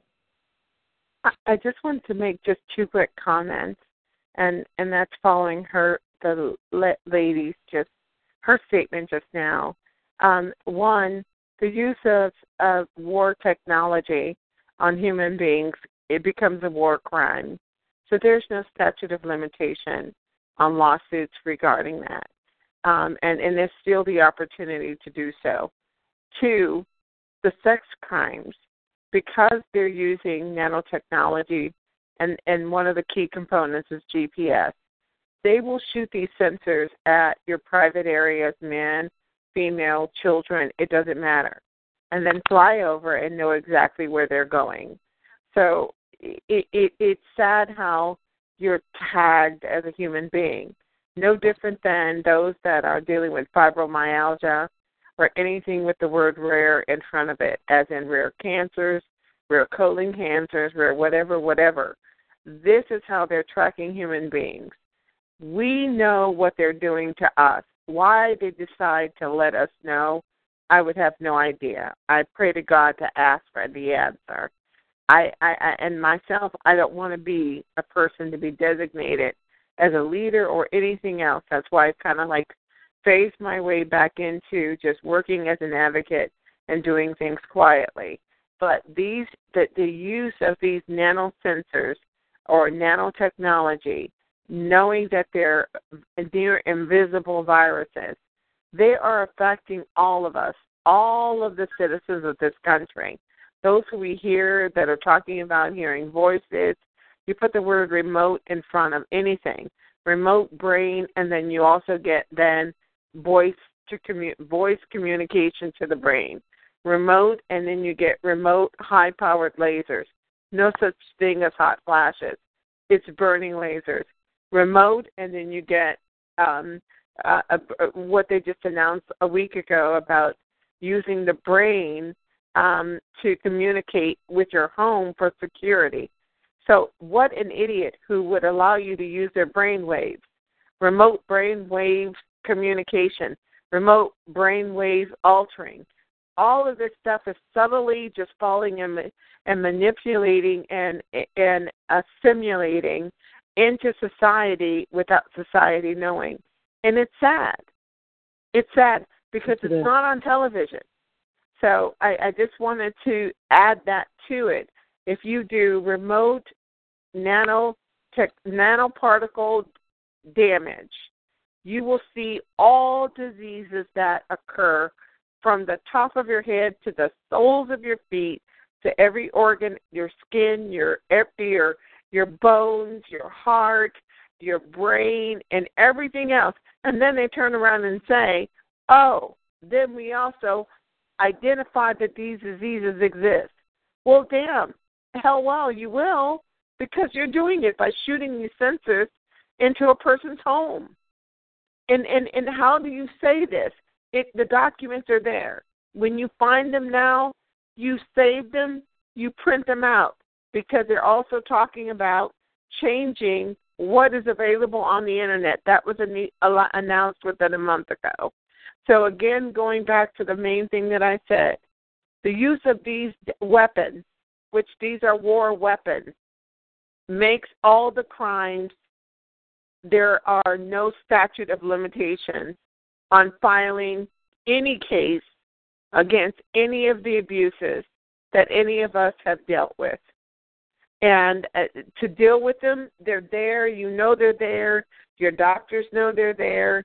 But you just allow them to designate them as whatever they want. Every 10th person has fibromyalgia and sciatica, chronic pain. Just in 2015, it was every 25 out of 100. What is it? With 25 out of a billion or a million people in our country was dealing with it. Now it's like every 10th person. So what? Soon it's going to be every person? Yes, it's going to be every person. So now it's children born with it. So keep those things in mind. Google what you find and save it externally. Print it out. These are documents that are going to be important. And even with your own medical records, you have an opportunity to get copies for free. That's the law. It's a federal law. So get those copies of those records. Be prepared to fight for your own life and know what is going on. None of us are crazy. We're not stupid. And what we're dealing with is real. And the group that know what we know, we know. So that's my final comment for this night, for this evening. Lauren, thank you for letting me come in a second time to make a comment, but I'm going to sign off at this hour. But, God bless all of you. Know that I'm still advocating. I'm still sending information. I mean, I sent a letter to President Trump, and that was like a risk because I don't think he cares about any of us. I don't think so. But it at least gave him information, just as I did with Obama. I gave him information to protect his family, but not a lot changed for us. I mean, some things changed, but not a lot. A lot would have been that none of us would have been harmed. That's true. Because every name I sent as a member, as a person that was associated with being a knowledgeable victim of the crime, not putting any label with acronyms, because I don't believe in that. So I believe something's going to change. It's going to have to change. They're going to come to people who are knowledgeable, and they're going to pray, how did you live through it? How did you survive it? I go through the pain every day, all day. I have to protect every part of my body. Every hole that they put in, scalping me to 50-cent pieces of flesh removed from my body. I don't need to go through all that on this phone call, because I know, Lauren, you record your calls, but I do actually. I go through hell. So just for that to know that I continue to advocate for all of us, and those who I don't know, consider yourself spoken for as well. But just be very careful. Police aren't those that can help us. FBI aren't those that can help us, because they're the catalyst for what happens in our communities. DOD is responsible, because they're responsible for all the intelligence groups and everything that happens through research with Air Force, Navy, and whatever. They're responsible. All these contractors that are doing what they're doing, the goal has been to quietly move through nanotechnology because now it's invisible. It's chips that are inserted that are, I'm telling you, that are invisible. You might see it look like a bug bite or a bruise, and it could be an impact. It could be an aneurysm. I mean, they can hit you so hard you die from an aneurysm, a heart attack. I mean, your joints can be attacked. You can be paralyzed. It's amazing what they're doing now with nanotechnology, and this is happening to everyone. So keep that in mind. Please read about it. Save the information. Look at the diagram of the human being and what is all being caused, every disease that there is, and understand that. And that's the quiet. There's no more chipping. They don't have to chip you. They don't have to. So on that note, again, I'm sorry, Lauren, for taking up time at this hour of other people that probably want to talk, but I'll sign out, and thank you for letting me speak. And God bless you all. God bless this country because every citizen is going through it, and some worse than what we know. That's true. So, keep that in mind. And eventually somebody's going to step up and stop this. They're going to have to, or either everyone's going to be destroyed. Exactly. Thank you so much, Darlene. All right, you're welcome. You can mute me, and I'm hanging up. So. Okay. Well, Faye from Gotham, everyone, we're very blessed to have Faye's interview tonight, an Asian American experience, and I will keep you posted in the future that I hope to bring Faye of Gotham back with other victims of human trafficking so we can begin to open up the atrocities that a lot of victims are experiencing right now. Trafficking is not a easy issue to address, and I understand that. However, the new year, and I will do my very best to continue to bring truth to our community, and hopeful in prayers that these war crimes, and that's what they are, war criminal crimes against humanity, are for once exposed.